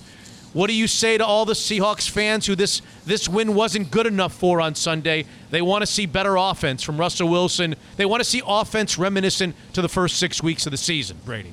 Sure. Yeah. I'm sure anybody would. Yeah. But it's just that the Seahawks have not played. They just don't play those games, save for that Jets game a couple weeks ago where they have everything in the bag. It's either been their offense has been on fire like it was early in the season, or the defense has really kind of had to carry them, and the offense has just kind of been scraping out enough, as has been the case for the most part of late. And so, yeah, I mean, I think last week you could point to some of that as really the last week against Washington. You could point to some of their offensive struggles as maybe a function of kind of a buttoned-up game plan that they were really trying to get the ball out quickly, weren't taking as many deep shots, and the result was they didn't find a ton of big plays in the passing game, but they did keep Russell Wilson clean. They went away from that strategy in this game, and they were back to their usual offense that you typically see, where they're trying to set up those big plays in the passing game. They just weren't connecting on any of those in the first half, and those longer developing plays were resulting in sacks for Russell Wilson. He was sacked, I think, 3 times in the first half, and they did not have a passing play of over, I think, 17 yards in the first half. And then you saw them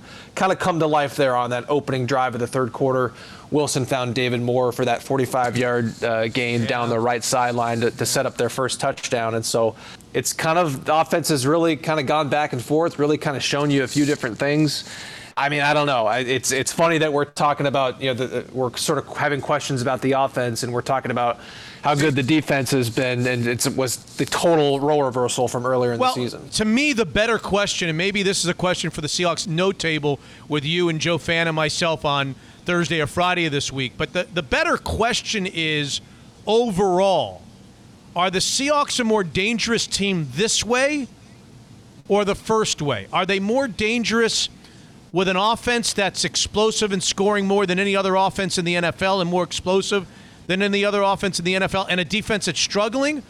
Or are they better with an offense that's kind of shaky and doing enough to win and a defense that's improving?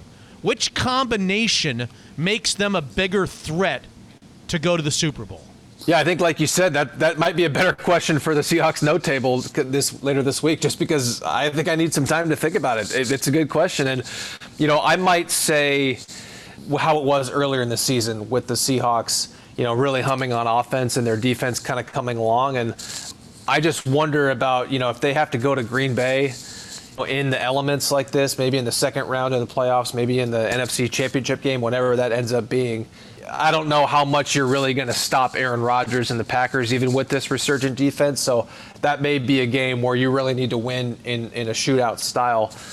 But I don't know. I mean, that same sort of logic could work the other way, because maybe the elements are such that it really keeps the offenses down and it really becomes more of a defensive game. So that's a good one. I'd be interested to see what Joe says and how you feel about that, because I don't have a good answer for you, Mitch. Did Jamal Adams light a victory? Did he pull a red R back and light a victory cigar in the press conference? He did. He was available to us media people in the post-game Zoom conference, and he walks up to the podium.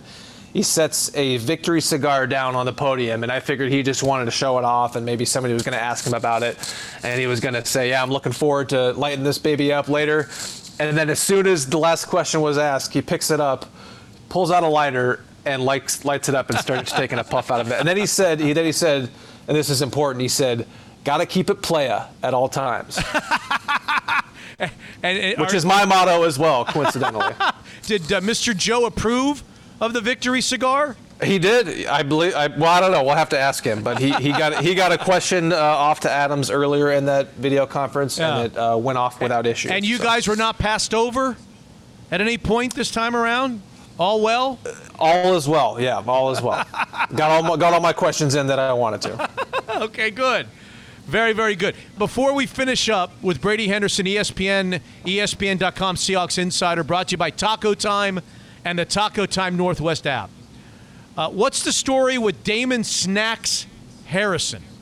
Yeah, Pete Carroll afterwards did not confirm necessarily the NFL Network report that the Seahawks are going to grant Harrison his release, but he did say that Harrison was unhappy about being inactive this game, and he said that they're going to discuss it on Monday. And so the report from NFL Network was that when Harrison found out that he was going to be a healthy scratch for the Rams game, he asked for his release, and the report was that the Seahawks had planned on granting him that release this coming week. And so we'll see about that. I mean, I don't doubt the reporting there. I just wonder if maybe there is some time to convince Harrison that, hey, the grass might not be greener on the other side. I mean, he's playing for a team that just won the NFC West Championship, that is going to play a home game in the playoffs, and that has a defense that has a chance to take this team on a deep run in the playoffs. And is another situation going to be a better situation for him? Is he going to go to another team that's in the playoff hunt where he's necessarily going to have a bigger role on defense than this one? That would be.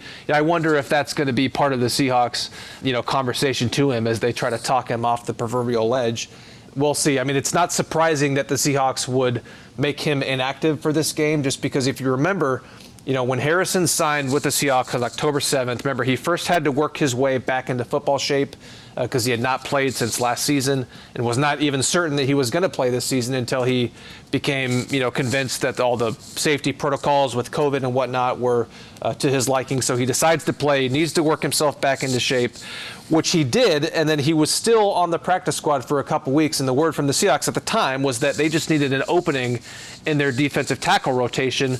Well, they finally got one when Brian Monet hurt his ankle, and so Monet just came back off IR on Saturday, so that explains the timing of all that, is that Monet was really the guy who was keeping him from playing in the first place, and now that Monet is back, potentially going to keep him from playing again. And so we'll see how that conversation goes. I would not be surprised if they try hard to talk him out of that, though. If the Bears lose to the Packers on Sunday and the Saints beat the Falcons, the Seahawks will be in the 3-hole no matter what. The game at 125 will not mean anything to anybody, and that puts Pete Carroll in an interesting spot. We've talked about this in years past. He would be able to rest people if he wanted to. Do you see Pete Carroll going in that direction, Brady? Yes, but he would not sell it as, hey, we've got this thing locked up. This game doesn't matter, so we're going to rest guys.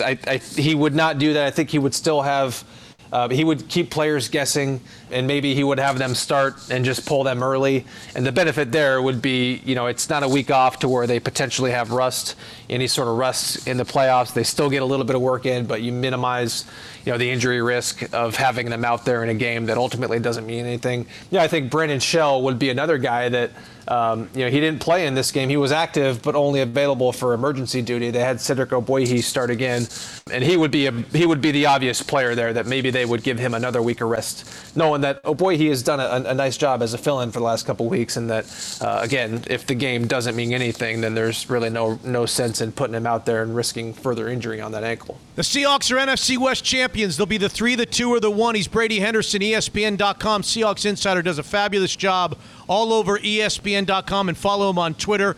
He's with us each and every week, courtesy of Taco Time, and he's also back with us on the Seahawks No Table, a fun time with Joe Fan and myself. Have a great week, happy and healthy New Year, and thanks for being back with us on Mitch Unfiltered, Brady. All right, sounds good. Same to you, Mitch, and I'll talk to you later this week.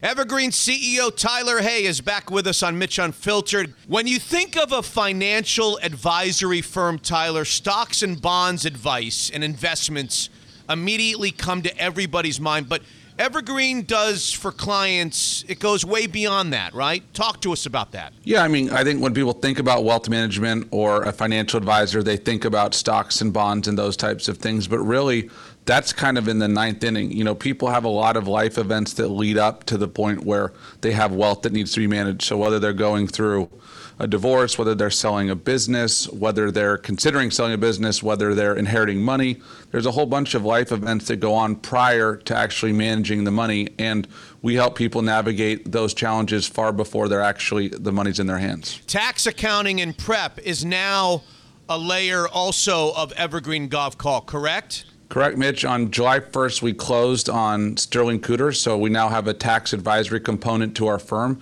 so clients don't have to play quarterback in between their financial advisor and their CPA and making sure all the documents go back and forth. We just handle it for them. So for Mitch Unfiltered listeners to find out more about Evergreen Golf Call, they've heard about you for years now on our podcast. Start with the website, start with the newsletter. Yeah, they can go to the website and read the newsletter. That gives them a little bit of insight into how we think. And then there's also a client compatibility survey that kind of helps us identify who might be a good fit for us. Evergreen Golf Call and Tyler Hay and the whole crew with offices along the West Coast. It's terrific to have them be a partner of Mitch Unfiltered. More than just a financial advisor, Evergreen is everything wealth. Unfiltered.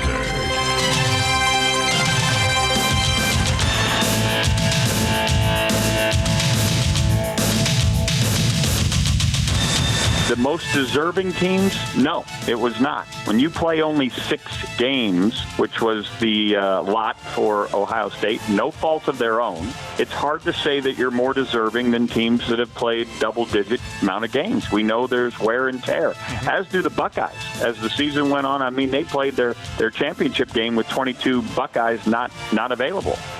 And it's time for another visit with Santa Rick. Santa Rick Neuheisel, brought to you by Taco Time and the Taco Time Northwest app. On this episode 123, order ahead, and boom, your order is waiting for you just inside the front door at all Taco Time Northwest locations. He's back safely in the desert with one S.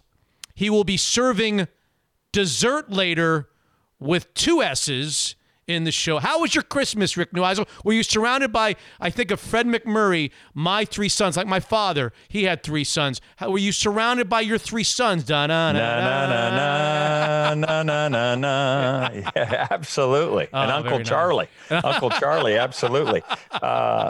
We had a great time, Mitch. I hope all of our listeners enjoyed their holiday season, but ours was great. I was thrilled to be back in balmy weather. Having been in the East where it was a little bit colder, to get back here in 65 and a little sunshine, swing the golf club, that was fun. Might I ask, you had 2 sons that went the football route, and then the little one, as I recall, went the golfing route. Can I get an update on the golfer, the real golfer? I mean, you like to pretend that you're the golfer, the new. Maybe you don't even pretend anymore that you're the golfer in the new Heisel fan. You're the caddy. You're the caddy in the new. I'm Heisel the looper. Fan. That's exactly right. Well, as a matter of fact, interesting you should mention that, because on Christmas Eve at Phoenix Country Club, they have the father-son annual little tournament, and Joe and I were defending champs. And we took down a very, very strong field, and now are two-time defending champs. So that was fun. Joe's, he's caught up like all these student athletes are caught up in eligibility with respect to COVID, right? He was a spring athlete that was supposed to compete in his senior year last spring, but because COVID knocked the entire spring schedule out, he's going to go back and play his senior year this year. Fingers crossed that the season will get played. So that's what he's been doing. He's a graduate from Boise State, but he's got this 1 year of eligibility. So he's trying to stay sharp and take one more run at some, collegiate tournaments before he gets back to the real life. But Joe's doing great in golf. Thanks for asking. Does he have aspirations to do the professional thing, or is he not? I think they always do, right? Everybody wants that. And especially after seeing Tiger and Charlie, right? Yeah. Everybody, wants that rush. So, and the good thing is we're going to let him try. And goodness knows there's plenty of time to work. So we'll keep our fingers crossed and see where it goes. Who did the heavy lifting in the father-son? Did the father or the son do the heavy lifting? Well, let's just say this. It could have been called the son.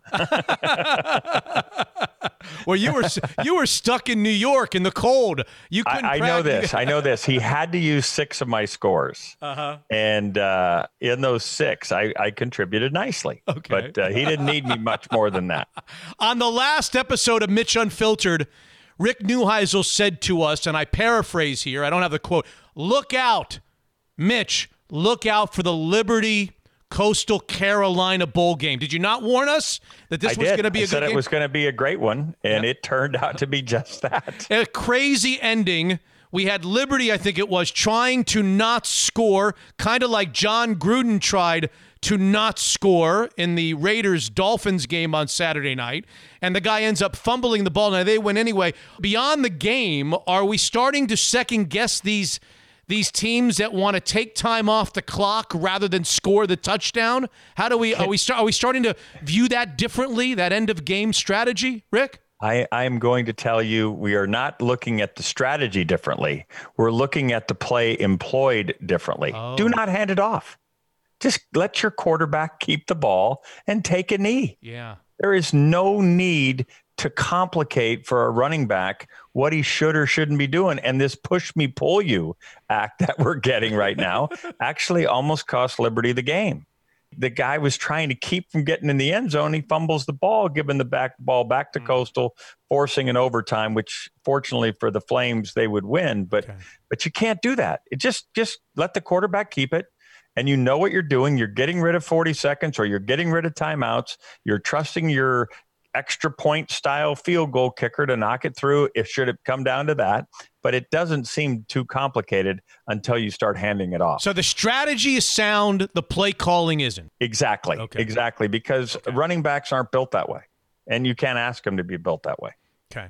By the way, you mentioned your son at Boise State. We haven't circled back. When I asked you who the next Auburn coach was going to be, I don't think you mentioned the head coach of Boise State going to Auburn. I did not. You mentioned a lot of guys. You didn't mention him. Was this Brian Harsin is his name? I assume he was once a Chris Peterson disciple. He was. He played at Boise. Okay. Did this surprise you that that's the route Auburn took? Did they try to get somebody else and he was a second or third or fourth choice, or was he the choice all along? If we go back to the beginning, the beginning was this is kind of an end run by some well-heeled alums there at Auburn. And they decided they didn't like Gus. It was a very, very well-heeled alum that had pushed through the long 7-year, $49 million deal for Gus when they won the SEC West in 2017, only to lose to Georgia in the SEC championship game. They got Gus a big deal. Arkansas was out, kind of looking for a new coach. So they thought Arkansas was going to try to steal Gus. Gus is from Springdale, Arkansas, just outside of Fayetteville there. Mm-hmm. So they thought they were going to get him back. So this guy gave him a monster deal. These other alums who pool their money didn't like it, so they saw an opportunity. So Gus was out, although Gus is going to have a very nice holiday with a check of $10.9 million coming his way within the next 5 to 6 days. So it's going to work out for Gus. And then another 10.9 coming after that. But so I was thinking SEC, right? I thought Hugh Freeze. Apparently, there's just some people that didn't think that was a good idea. They talked to Steve Sarkisian. Some people decided against that. Then it looked like Kevin Steele, their defensive coordinator, was going to get the job. But the social media, Mitch, went crazy. You would pay somebody $21 million to leave so you could hire his defensive coordinator. It just looked nuts. So they went around the country again in a swoop. And Brian Harsin was once the head coach at Arkansas State. Well, remember, that's where Gus came from to be the head coach at Auburn.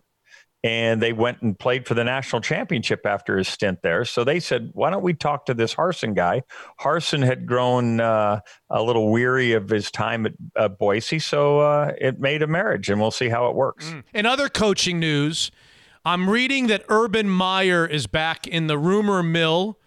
Apparently, he's in the college rumor mill. He's in the NFL rumor mill. And I want to ask you, I know you and I have talked about him before. I don't remember your opinion. What makes Urban Meyer such a good football coach? And if I'm right in saying he is unpopular in many's eyes, what makes him, what's his personality that rubs certain people the wrong way? I think what unfortunately, he had a couple things happen along the way, which is, invariable when you're in charge of 120 guys, right?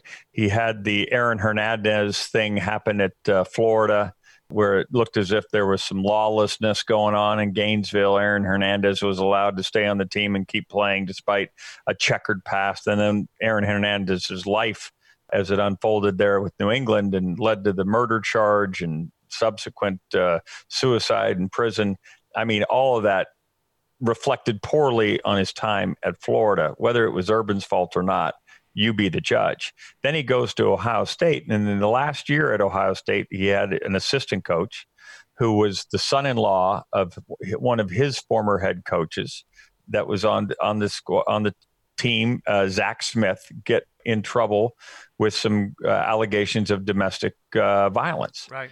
And because of it, it got to the news. And when a reporter confronted Urban during the Big Ten Media Day, he denied it. And therein lied his biggest transgression.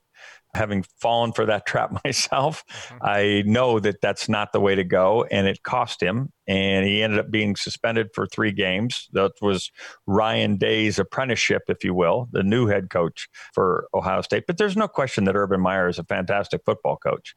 There's no question that he is great with details. He's great with talent evaluation, and he was a fabulous recruiter. If in fact it's the collegiate level that he ends up coming back to, you're going to see him do that again. My gut feeling is his dream school, because I know Texas took a run at him, but his dream school is Notre Dame. And should Brian Kelly go to the NFL, then I think Notre Dame would be looking at Urban Meyer. I thought his dream school was Ohio State. well, it was, but he got done what he wanted to get done, and I think also he was soured by the way it was handled at Ohio State, even though he was partly to blame. I think he was disappointed that that all went down, and he's had some health issues, whether it be at Florida or Ohio State, stress and those kind of things. He burns out, doesn't he? Very quickly. Yeah, that's what we keep hearing. And I know he's enjoying, because I've talked to him on the subject, his role at Fox. So I think it would have to be a really pretty cool deal for him to go back to coaching. If it were the NFL, I think he'd have to have some measure of control. And those fellows, those front offices at the NFL level are very wary to give that kind of control. Does his act transfer to the NFL? Would he be a good NFL coach? I think he would. I actually do think he would. I think it would translate. I think he's at an age right now and has had enough success that I think it would work. I really do. I think you and I will visit one more time before we get to the Heisman, but I saw where Jones, Smith, your favorite, Lawrence and Trask are your finalists. No surprises who the finalists are. I was a little surprised to see that the odds makers' favorite going into the January 5th announcement is Smith. Yeah. A wide receiver from Alabama, all-world wide receiver, going to be a great NFL player. He's a great college player. But I thought that you and I had decided that it was Mac Jones or Trask, and it was going to be decided in the SEC championship game. And lo and behold, neither one of them are going to get the award. Well, Jones has been magnificent. 33 touchdown passes, 4 interceptions. But when you watch the SEC championship game and you saw Najee Harris have the kind of performance that he did, monster running numbers, he scores 5 touchdowns, 2 on the ground, 3 in pass receiving. Devontae Smith has 15 catches for 150 plus and a couple of touchdowns. You just see all the talent. And so it's hard to say, well, that Mac Jones is the straw that stirs the drink, because you're looking at everything else that's going on. And Devontae Smith's season has been so flamboyant, and the catches so, just dazzling. I think it's Devontae Smith's award, and I heartily concur. Would he be a better pro than Trevor Lawrence? Devontae Smith? Yeah. No, Trevor Lawrence is the transcendent pro. Okay. Trevor Lawrence is going to be in Jacksonville as soon as they can get him there. Right. The Jets still trying to figure out what the heck they've done. but Trevor Lawrence is on his way to Jacksonville, and it wouldn't shock me. It was an upset choice to take Trevor Lawrence in the Heisman because of all the Bama accomplishment, especially on the offensive side of the ball. So maybe some voters are saying maybe it's just that offensive line, and everybody can, have the bite at the apple. The age-old theory that maybe the 2 Alabama guys split a lot of votes. Yeah. And then somebody else comes in and sneaks in with the award on a voting situation. Yeah. And Trevor Lawrence is a wonderful, wonderful representative for the college game. Remember, #WeWantToPlay. He stood up for some social justice issues. The Calhoun Honors College there on the campus of Clemson is going to get a new name because Trevor Lawrence and other teammates stood up and argued that it should. This kid's had a great career, an unbelievable career. Only 1 loss as a starter during his time at Clemson. Okay, here are the ground rules for the dessert, the Rick Neuheisel dessert. You have to at least lean, you have to lean one way or the other on the 2 semifinal games, but you are not confined, because there are a lot of other games coming up in the next week to come, right through January 1st. A lot of bowl games, which are very interesting and interesting in an odds maker's perspective. So we are not putting the shackles on you to say, hey, your dessert has got to come from the semifinal. So you do whatever you want, just as long as you give us a lean on the 2 semifinal games on January 1st. Okay. We all love to dance with Eileen because she's such a happy gal. So I'm going to Eileen with Alabama. And I'm going to make Alabama, even though they're now a 20-point favorite, maybe 19.5. Where do you have it, Mitch? I got it 19.5. 19.5. I'm going to have Alabama as the whipped cream. Oh, okay. We don't normally do whipped cream. We do cherries, nuts, and ice cream. But okay, whipped cream is Alabama. The nuts wouldn't sit nicely if we didn't have whipped cream. Okay. All right. Yes. So we're gonna get some whipped cream here. We're gonna take Alabama. Okay. We are going to take Oklahoma. Oklahoma in their matchup in the Cotton Bowl against Florida. I see Oklahoma taking care of business. There is no Kyle Pitts for the Gators, even though Kyle Trask is returning home. The last time he returned home, he fell short against A&M. Everybody recalls that. So I'm going to take the Sooners. You're getting points. You're getting points in that game. Yep. We're going to do that. We're taking the Sooners. Okay. And we're going to find ourselves in a great shop. That's going to be the Sunday. That's going to be the ice cream. Okay. All right. Now the nuts. I'm looking at this matchup, and I'm telling you, I like TCU against Arkansas. I'm looking for the nuts. Where is that? That's a Texas Bowl. That's the Texas Bowl. In Houston, I've got Arkansas getting 5 points from TCU. TCU is the 5-point favorite in that game. I'm taking TCU in that game. Okay. I just think Gary Patterson loves to finish with the flurry, and they've won their last two, and I think they get this one done. Before I give you the cherry, okay, we're now going to go to the Clemson Ohio State game, which is a lean. All right, just a lean. I am leaning Buckeyes. I think Ohio State is had it up to here with the fact that they only played 5 regular season games. I think the fact that they were able to run the ball against Northwestern, who I think is an accomplished defensive front. Mike Hankwitz, their defensive coordinator, and I coached together years ago at Colorado. There's no way without just dominant offensive front guys that they were giving up the holes they were giving up for Trey Sermon to run for 331 yards in the Big Ten championship game. So I'm going to go with Ohio State as a lean because I'm not going to put big, hard-earned savings on a team trying to knock off Trevor Lawrence. But I like Ohio State in that game. You're getting 7.5, and do you think that somewhere in the Ohio State clubhouse or locker room, the Dabo 11th ranking? Oh, my. Oh, my. Is it being prominently displayed? Okay. I guarantee you there will be somebody that scores for Ohio State that puts up 2 ones in the end zone and starts shaking them. Starts shaking them. 11. Yeah. I'll guarantee we'll see that. Okay. I'm going to go with my final pick, the cherry on top. I'm going to go with Texas over Colorado. The game is in San Antonio. It's 60 miles from Texas. I think Sam Ehlinger is going to want to go out with a bang. I think Carl Durrell, who was named the Pac-12 Coach of the Year, has done a whale of a job, but I don't think it's an overly talented Colorado team, and I think Texas takes care of business. 9.5. You got to lay 9.5 to your old team, the Buffaloes. I'm doing it. Okay. So I think I've got it all straight. I'm not going to try to regurgitate all of that. There was plenty in that dessert. And I'll have to replay the podcast over and over again. Just remember, we got Colorado, we got Oklahoma, we got TCU, and we've got Alabama. You don't have Colorado. You have Texas. Oh, I'm sorry, Texas. Against Colorado.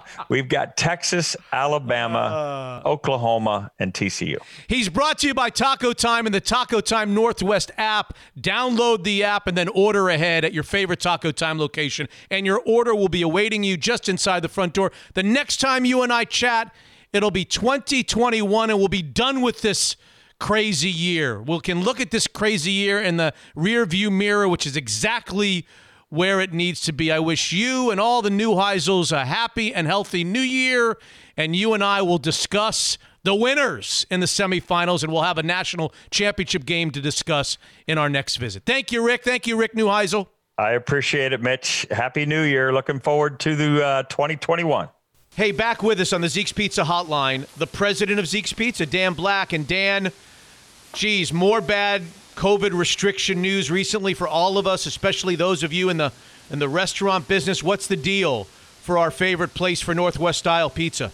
Yeah, similar to what we talked about when the pandemic first hit, it's devastating for the restaurant industry.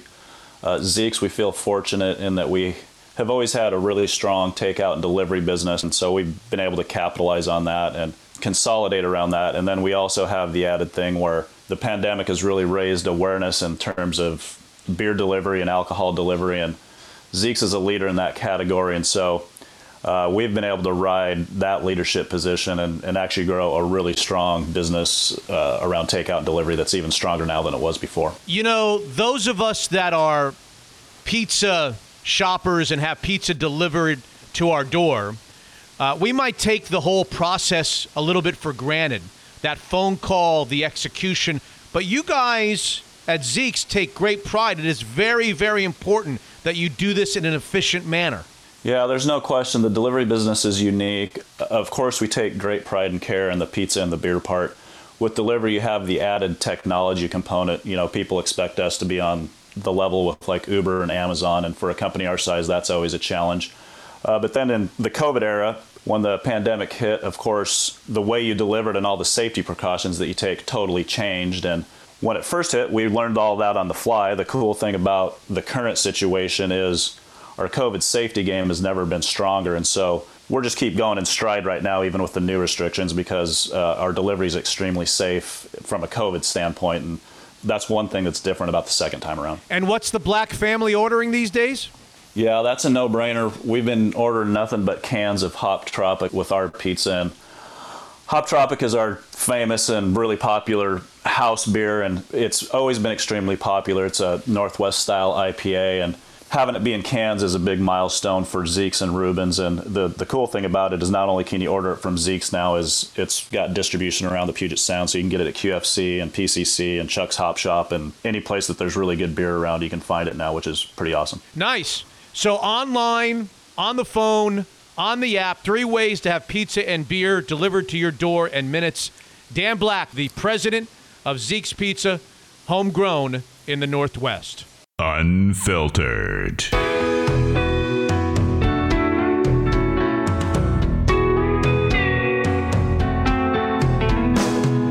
12 people who are getting vaccinated for the very first time in our state. Dr. John Lynch, the medical director of infection control and prevention at Harborview Medical Center, calling this day momentous, saying that he's waited 9.5 months to be able to see this happen.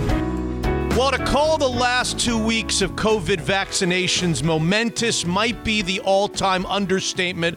What a great privilege it is to welcome in Dr. John Lynch to Mitch Unfiltered. Dr. Lynch is the director of infection control at the UW Medicine. John, great to have you. Happy New Year. Yeah, Happy New Year to you, Mitch. Thank you so much for having me on. Take us back to the day you saw the shipment of vaccines for the first time and walk us through the last 2 weeks. What's it been like, John? Yeah, I think your word momentous is really the one that captures it the best. It was a lot more emotional than I anticipated when I saw the videos of folks who I knew, the pharmacists who I work with all the time, move these materials into our pharmacy. But where it really hit home was that Tuesday when we did our first 13 people vaccinated in UW Medicine, and really the first 13 people in Washington State. Just connecting it from January to December, 12 months of what we've gone through, and to see those folks get vaccinated, see the emotion that was in their voices, to some extent the relief and how grateful they were. It was indeed momentous. Incredible. I'm assuming you've seen some sore arms since. The world wants to know, John, what else have you seen in the first few weeks in terms of side effects? We've now vaccinated, over 4,000 people in UW Medicine, and it's gone really, really well. Definitely some sore arms, some headaches, some fatigue, but we have not seen, and knock on wood, some of the things that we're seeing reported out there, rarely, these allergic responses and so forth. So overall, sore arms so far are really the watchword. These are the 2-shot vaccinations, correct? When do they come back for another poke, the people so far? Yeah, so we actually have 2 of the products, our formulary right now in our pharmacies. One's the Pfizer vaccine that I think was the first one everyone heard about. That takes, it's 2 shots. The second shot is about 21 days. There's a little bit of leeway on either side. And we also just last week got the Moderna product, which uses the same mRNA technology. And that one is about 28 days, plus minus a few days as well. So 3 weeks, almost 4 weeks between the 2 shots. Dr. John Lynch is our guest. Have you been vaccinated? And what do you say to those that are still hesitant? Does the shot hurt more than or less than the actual flu shot that we get every year? Let me answer that second question first. And it's actually remarkable. I've watched, dozens of people get shots now, get the vaccine, and it almost 100% of them say, I don't think did I get the shot yet? Did it happen? Because they don't even feel it happen. I don't know why that's happening, but it's really, people don't really even notice getting vaccinated when it happens. And that's very different than when people get the flu shot. Generally, people know when it's happening, particularly when you get the injection. So getting the shot itself seems like nothing happened. It's an easy thing to do. Around me, I am what's called Group 2 in the big Phase 1A. So my vaccine is scheduled for the middle of January. It was really important to me to see my colleagues who are really, the ones on the very front line, the emergency departments, in the ICUs, in the clinics, and in the acute care floors who take care of COVID patients every single day, to see that happen first. I'm not that person, and so I'm willing to wait, but I'm very excited about it happening in the middle of January. Maybe people don't feel it, John, because they're so excited to get it. I can't remember the last time I would be so excited to get a shot. Maybe I'll never in my lifetime, never again. It may be. It may be, being on the receiving end, that emotional sensation. But it was actually remarkable. Uniformly, every single person I've seen said, "Are you sure? Did it actually happen?" Which I can't explain, but it's true. How stunning is it that we are literally vaccinating people 10 months later? When did you see the first COVID case, John? And had I asked you to project when we would have seen vaccinations, you would have said what to me back in January, February? Oh, I would have said at the best, probably sometime in 2021. And really, I don't know whether it was going to be the middle or later. To see a vaccine out into the population this quickly is absolutely astounding. My level of gratefulness for the scientists who did all this work, and not just this year, but over the decades that went into doing this work.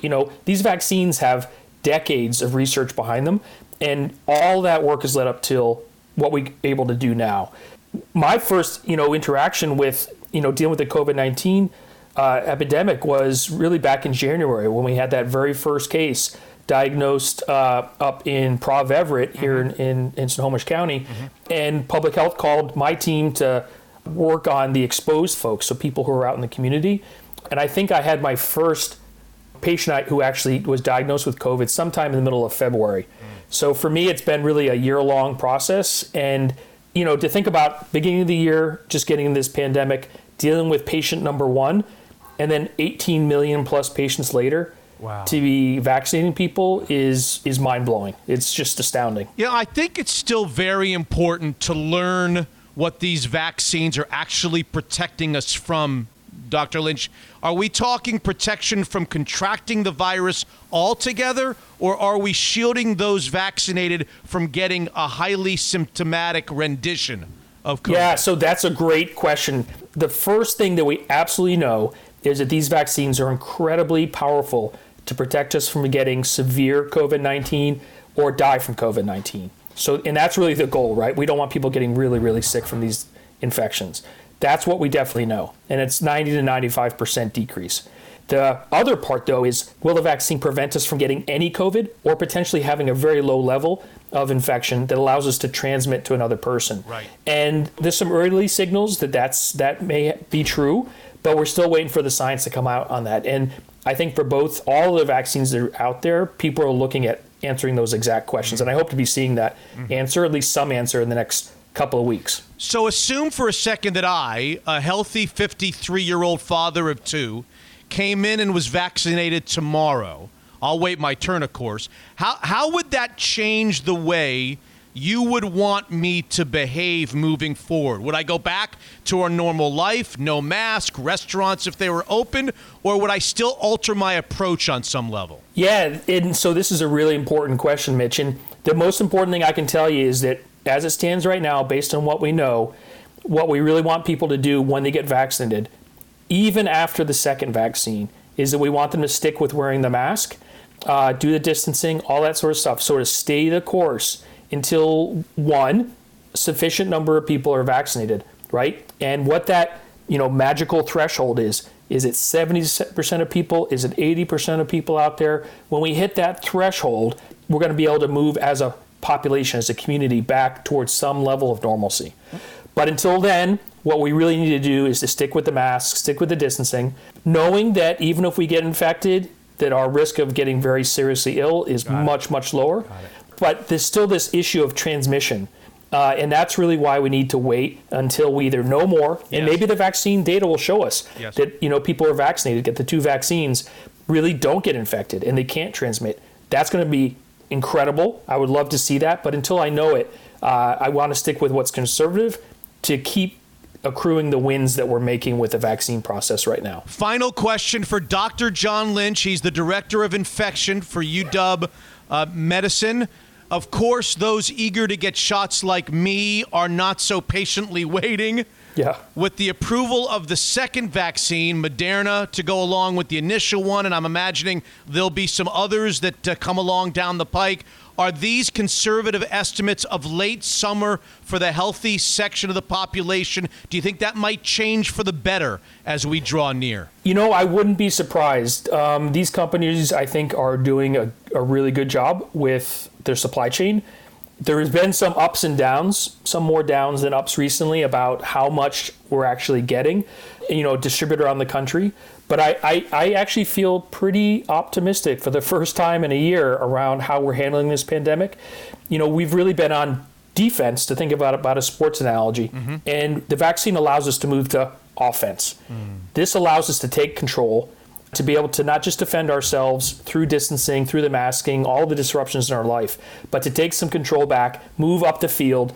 And I really do think that we're looking at crossing in the end zone, looking at high rates of vaccination later this year. And what I mean by that is, you, Mitch, your family, your colleagues having access to these, potentially life-saving tools. So the Seahawks win the NFC West. We've got vaccinations. We're already off to a good start in 2021, and 2021's not even here yet. Dr. John Lynch, the Director of Infection Control at the University of Washington Medicine. John, thank you so much for your time, and more importantly than your time, your 10 minutes here, thank you so much for you and your colleagues and your service over the last year. Incredible stuff. And we just look forward to a healthier and better 21 and beyond. Thanks so much, John. Happy holidays to you. Happy holidays to you too, Mitch. Thanks for having me on. Down to the nitty-gritty of the football season. We've had our fireplace working overtime in the Levy family the last few weeks. Great to welcome back in to Mitch Unfiltered, the owner of our friends at Fireside Home Solutions. John Waterstrat is with us. John, how are things going with the governor's decision to clamp back down for you guys the last couple of weeks? Well, thanks for asking, Mitch. And I know it's tough out there, especially for those restaurant workers and some other industries that have been hurt hard. We feel for them, and we're here for you guys. And we have had some different changes with the capacity of our stores. So, again, we are limiting the amount of people coming in there. We want to make sure the health and safety of those people that are visiting us. We ask everyone that if you do want to come down, please make an appointment. If you don't, no big deal. We have a border set up, kind of like at a movie theater.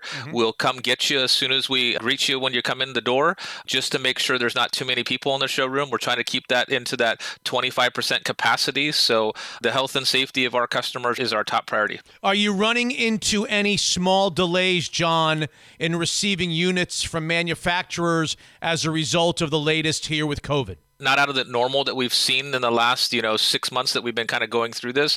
Truck drivers getting sick, so trying to find another person. Our manufacturers have actually done really, really well, monitoring their cases, doing their temperature checks. If they do have people, quarantining them, keeping them away from each other. So if one does have it, they can keep the manufacturer lines going. But just little delays. But again, customers have been really, really great. If we have delays, we're calling them. They've been very, very gracious at this time. So our members of Mitch Unfiltered, the audience members of Mitch Unfiltered, want to start the process. How long are they looking at from beginning to end, from the time they maybe make an appointment to be in one of your showrooms to the time that they're enjoying their fireplace with their families in their living room?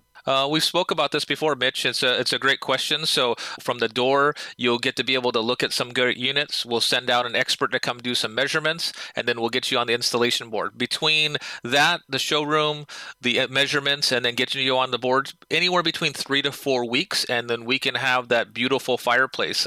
We all know that it's really cold out there right now, especially on those cold evenings as we're staying home more.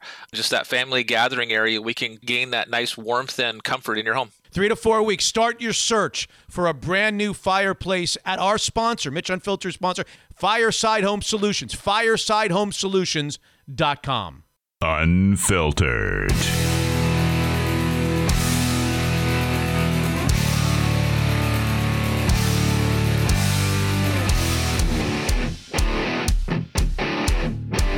Other stuff segment. Go, Hotshot Scott. Neverland Ranch. I'm sure you're familiar with it. Yeah, it's been sold. Michael Jackson bought it in 1987. Yeah. It was this amazing amusement park. Right in the backyard, right? A lot of bad things happened over there. Allegedly, a lot of bad things happened. There's been some settlements and all that. But I was 13 when he bought it. I remember thinking, this is how I would spend my money right now. This is the house I would build. There's roller coasters and there's a zoo. Yeah, and sure. So when he passed away, his estate put it up for $100 million. Yeah.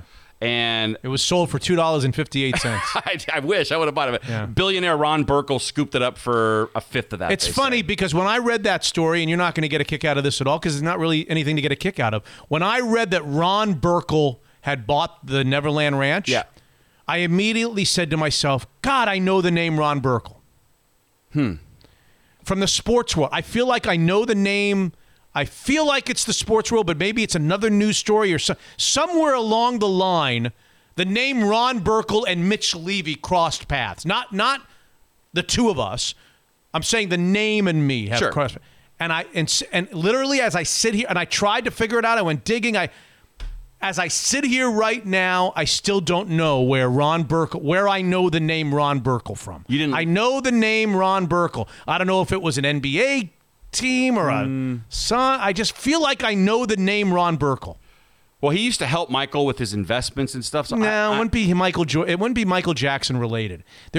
He had something else. He did something else, and he's a billionaire, so maybe it was a professional sports team. There was something where he was rumored. I don't know. I feel like I know the name Ron Burkle. Did you do any research on that in the old internet machine? No. Yeah, I did, but it didn't work out for me. In the Google machine, you plug that in. Quick update. Bing. Do you remember?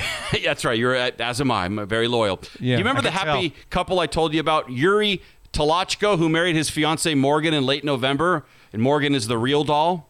Yes, I know all about that. Are you going to give us an update? There's an update on the happy couple. You ready? Right, sure. She tragically broke just before Christmas, and Yuri is not happy about it. Uh-oh. He's waiting to see if his wife, called Margot, can be repaired in time for Christmas. I don't have an update if, in fact, she was, but this is the last I saw. So, it's actually celebrated on January 7th in his country. She's broken. Now she's being repaired. She's in another city. When she recovers, it will be a gift for both of us. So he's still going through with it.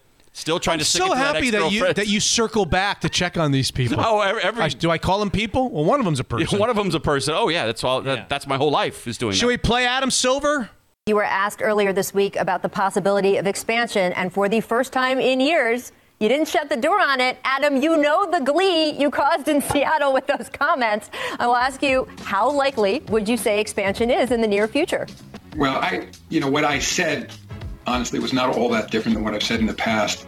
What I said is it's inevitable that we'll expand at some point. And when asked about Seattle specifically, Rachel, I, of course, was in the league when the Sonics were in town.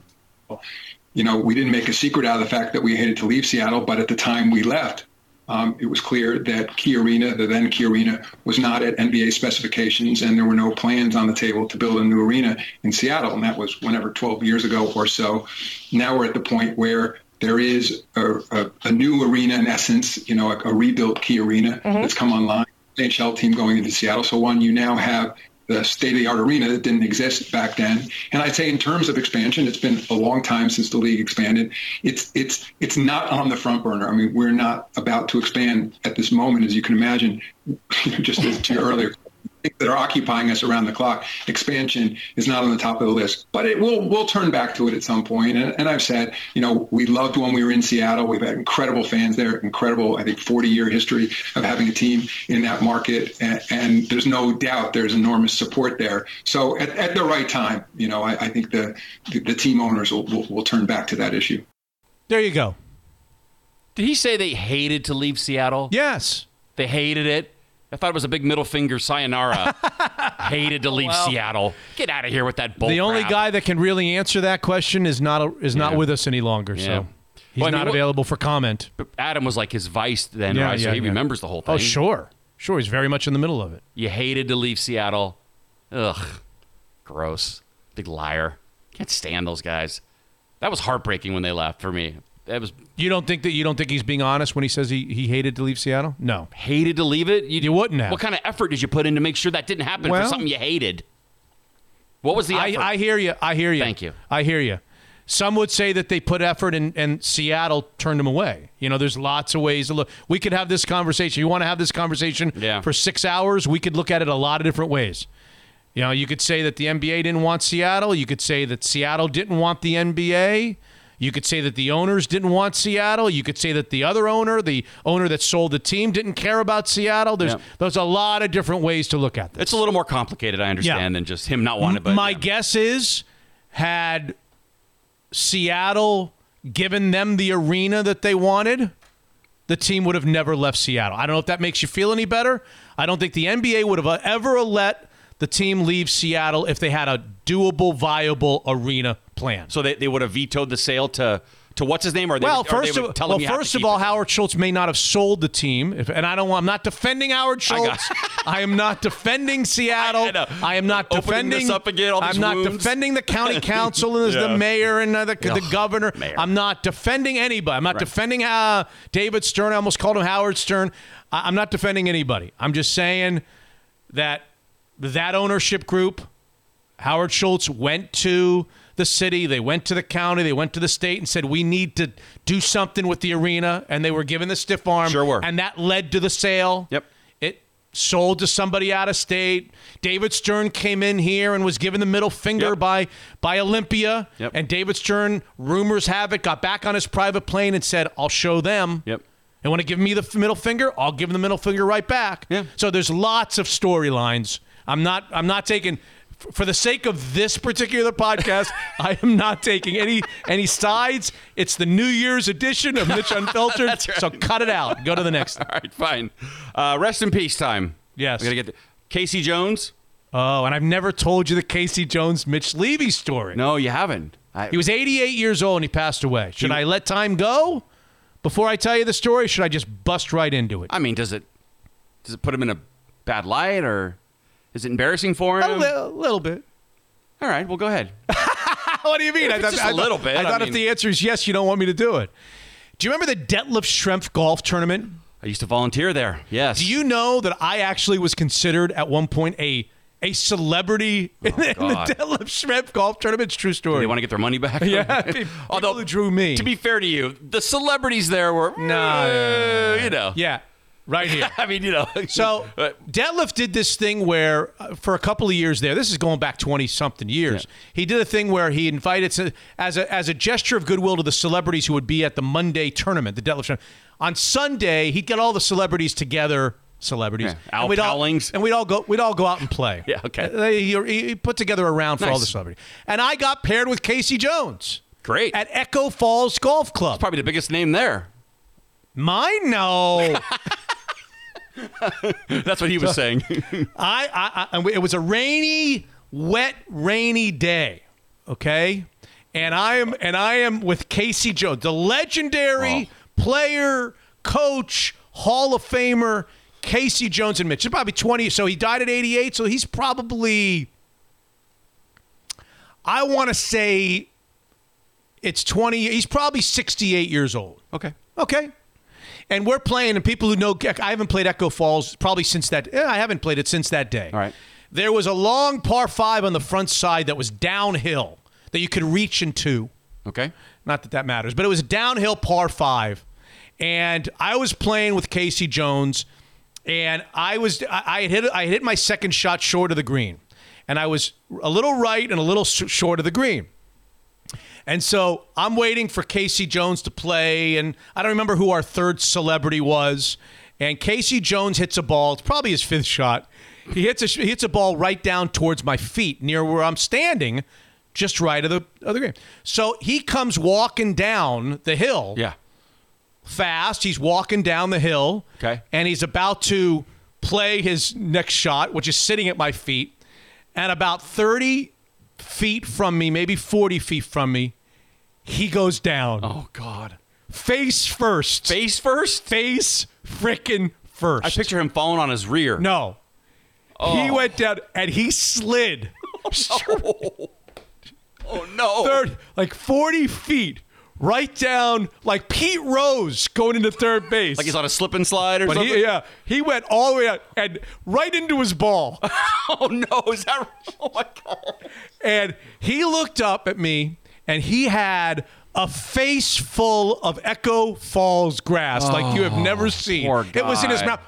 Oh. He spit it out. It was in his mouth. And I I don't know. He was 68 years old. I didn't know how old he was. Yeah. He wasn't like running around. I was like, at one point, I was like, when this was happening, it was all slow motion. I was like, oh my God. Yeah. I was like, is he okay? Yeah. I mean, he could have really hurt himself. Older gentleman. Yeah, you never know. really hurt himself. The last thing I want to do is be with him when Casey Jones slips at Mitch Levy's feet, breaks the ball. I didn't want to be a part of that. But you also know that he's a legend, and you don't want to embarrass him. No, by running over to help him up. No. Running over, he slipped right to my feet. I didn't have to go anywhere. I forgot. Like 30 yards right to my feet. Yeah, and, you're in a tough spot for sure. Oh yeah, my heart was in my mouth because, as you know, I like older people. That's right. My heart was in my mouth until he got up and I realized, he's like, I'm okay, no problem. He kind of jumped up, pretty spry, jumped up, no problems, tried to get himself. He never looked the same the rest of the round, whatever.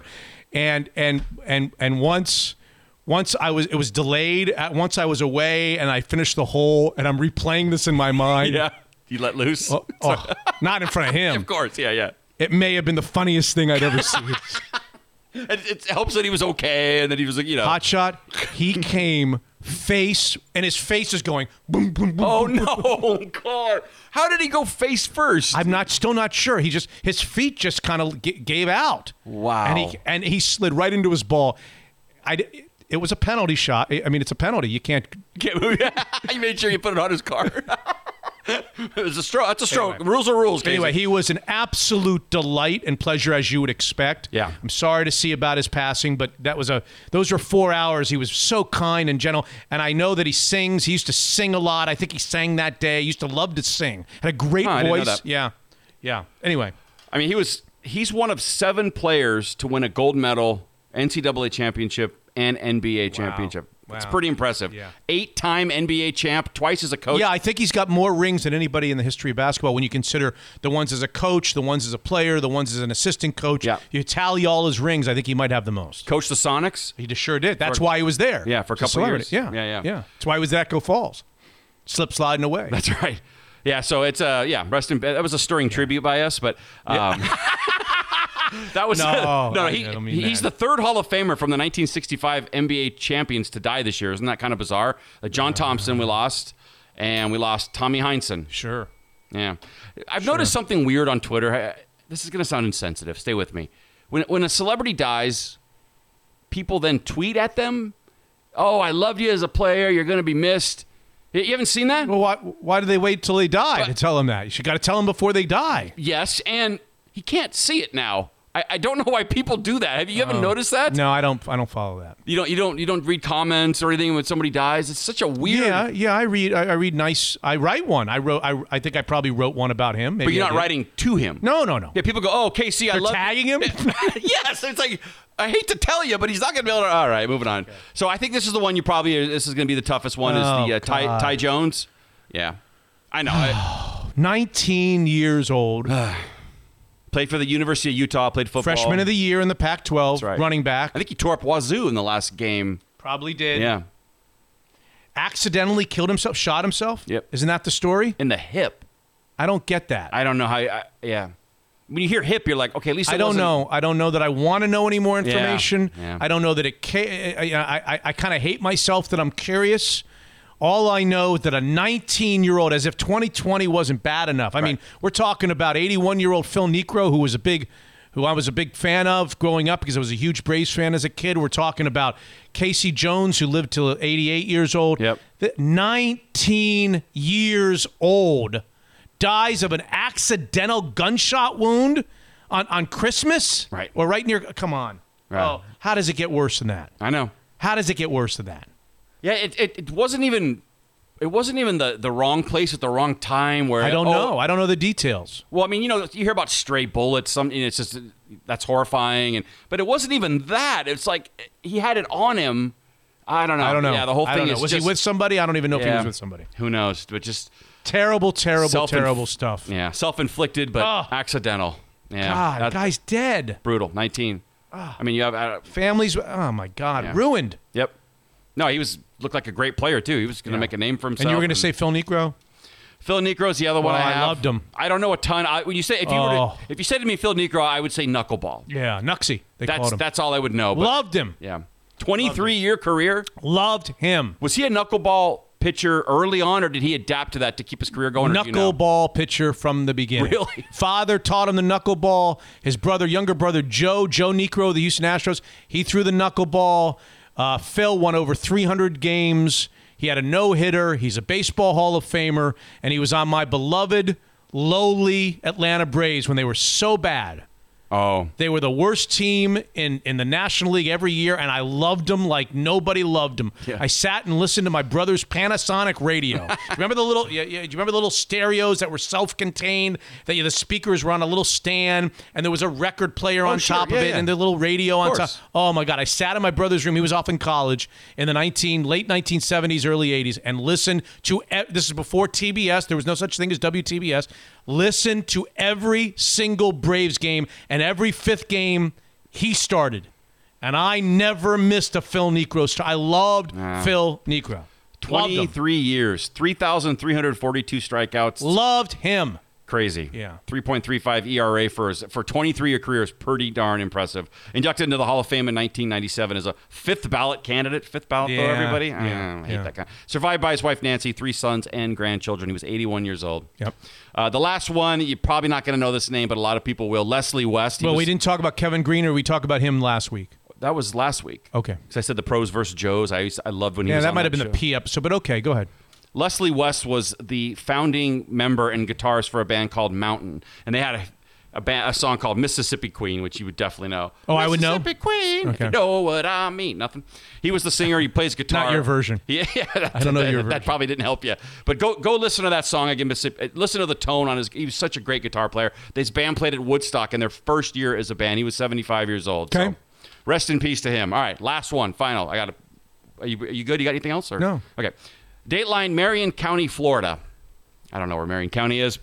Deputies say a Florida man stuffed over $1,000 up his buttocks into his rectum. We sure it's not Martin County, Florida? Could you have messed that up? Okay, go ahead. It doesn't really matter. Let's just say Marion County. That's the part you're focusing on. After I said a guy stuck $1,000 up his butt, you want to focus on the county? All right. Small bills? Well, we're going to find out.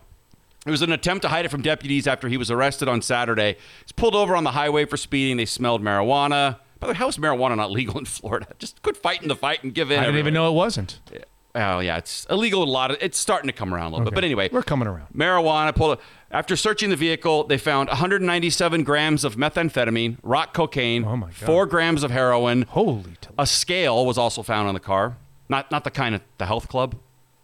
Just in case you weren't clear on that, right? Yeah. For weighing stuff? All right. Yeah. Smaller stuff. Yeah. He was arrested, taken to Marion County Jail, it says again. Officials say that when they arrived at the jail, the money Stokes had on him appeared to be missing. And Stokes told the cops, no, you already took the money from me. He's trying to, trick him a little bit here. Detention deputies then noticed something quite unusual. Marion County Sheriff's Office posted on their Facebook page that deputies observed $20 bills falling from Stokes' buttocks area. After a necessary but undesirable process for everyone involved, the deputies located $1,090 in cash hidden in Stokes' rectum. In the rectum? Yeah. Holy God.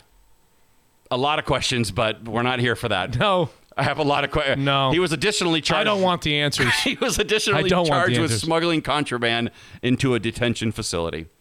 $1,000 up there. All right. A man with weed, meth, crack, heroin, a scale, and cash in his car. He must be a grade school teacher in Florida. Oh, you hate the Florida jokes. Judging by Mr. Stokes' mugshot, he looks pretty bummed. After all the money my family blew on Christmas this year, I essentially did the same thing as this guy. The real victim in this story is the next person to snort cocaine through one of those bills. Oh, Jesus. God. And finally, the silver lining to this story is that his customers don't pay him in change. There you go. I don't know how he did it. I have a lot of questions for the guy. Let's try to get him on. So New Year's Eve is what, Thursday night? And New Year's Day is Friday this week. We'll have to figure out our schedule on Mitch Unfiltered. This will be the last kind of free-ish show, Monday show. So I'd like to, all the people that are non-patrons out there that won't be with us until 2021, I want to wish everybody a happy and healthy New Year. We all hope that 2021 will be better than 2020. We can all just put 2020 aside. Can't be worse. And pretend like it never happened, but it did. And you and I will be back for some sort of a 123P. I don't know how exactly we'll do that or when, but we will. Yeah. Happy New Year to everybody. What are you going to do for the New Year's? Well, typically in the past we get a hotel room, and there's a swimming pool and all that. But I don't know what we're doing. I don't know if we're gonna. I don't know. I have no plans right now. We may try to go away for a night. Okay. I don't know. We'll see. Episode 123. Get your Beat the Boys picks in for weekend number 17. Become a patron for the holidays. Yes. MitchUnfiltered.com, and you'll get all kinds of neat bonus stuff. This is episode 123 in the books.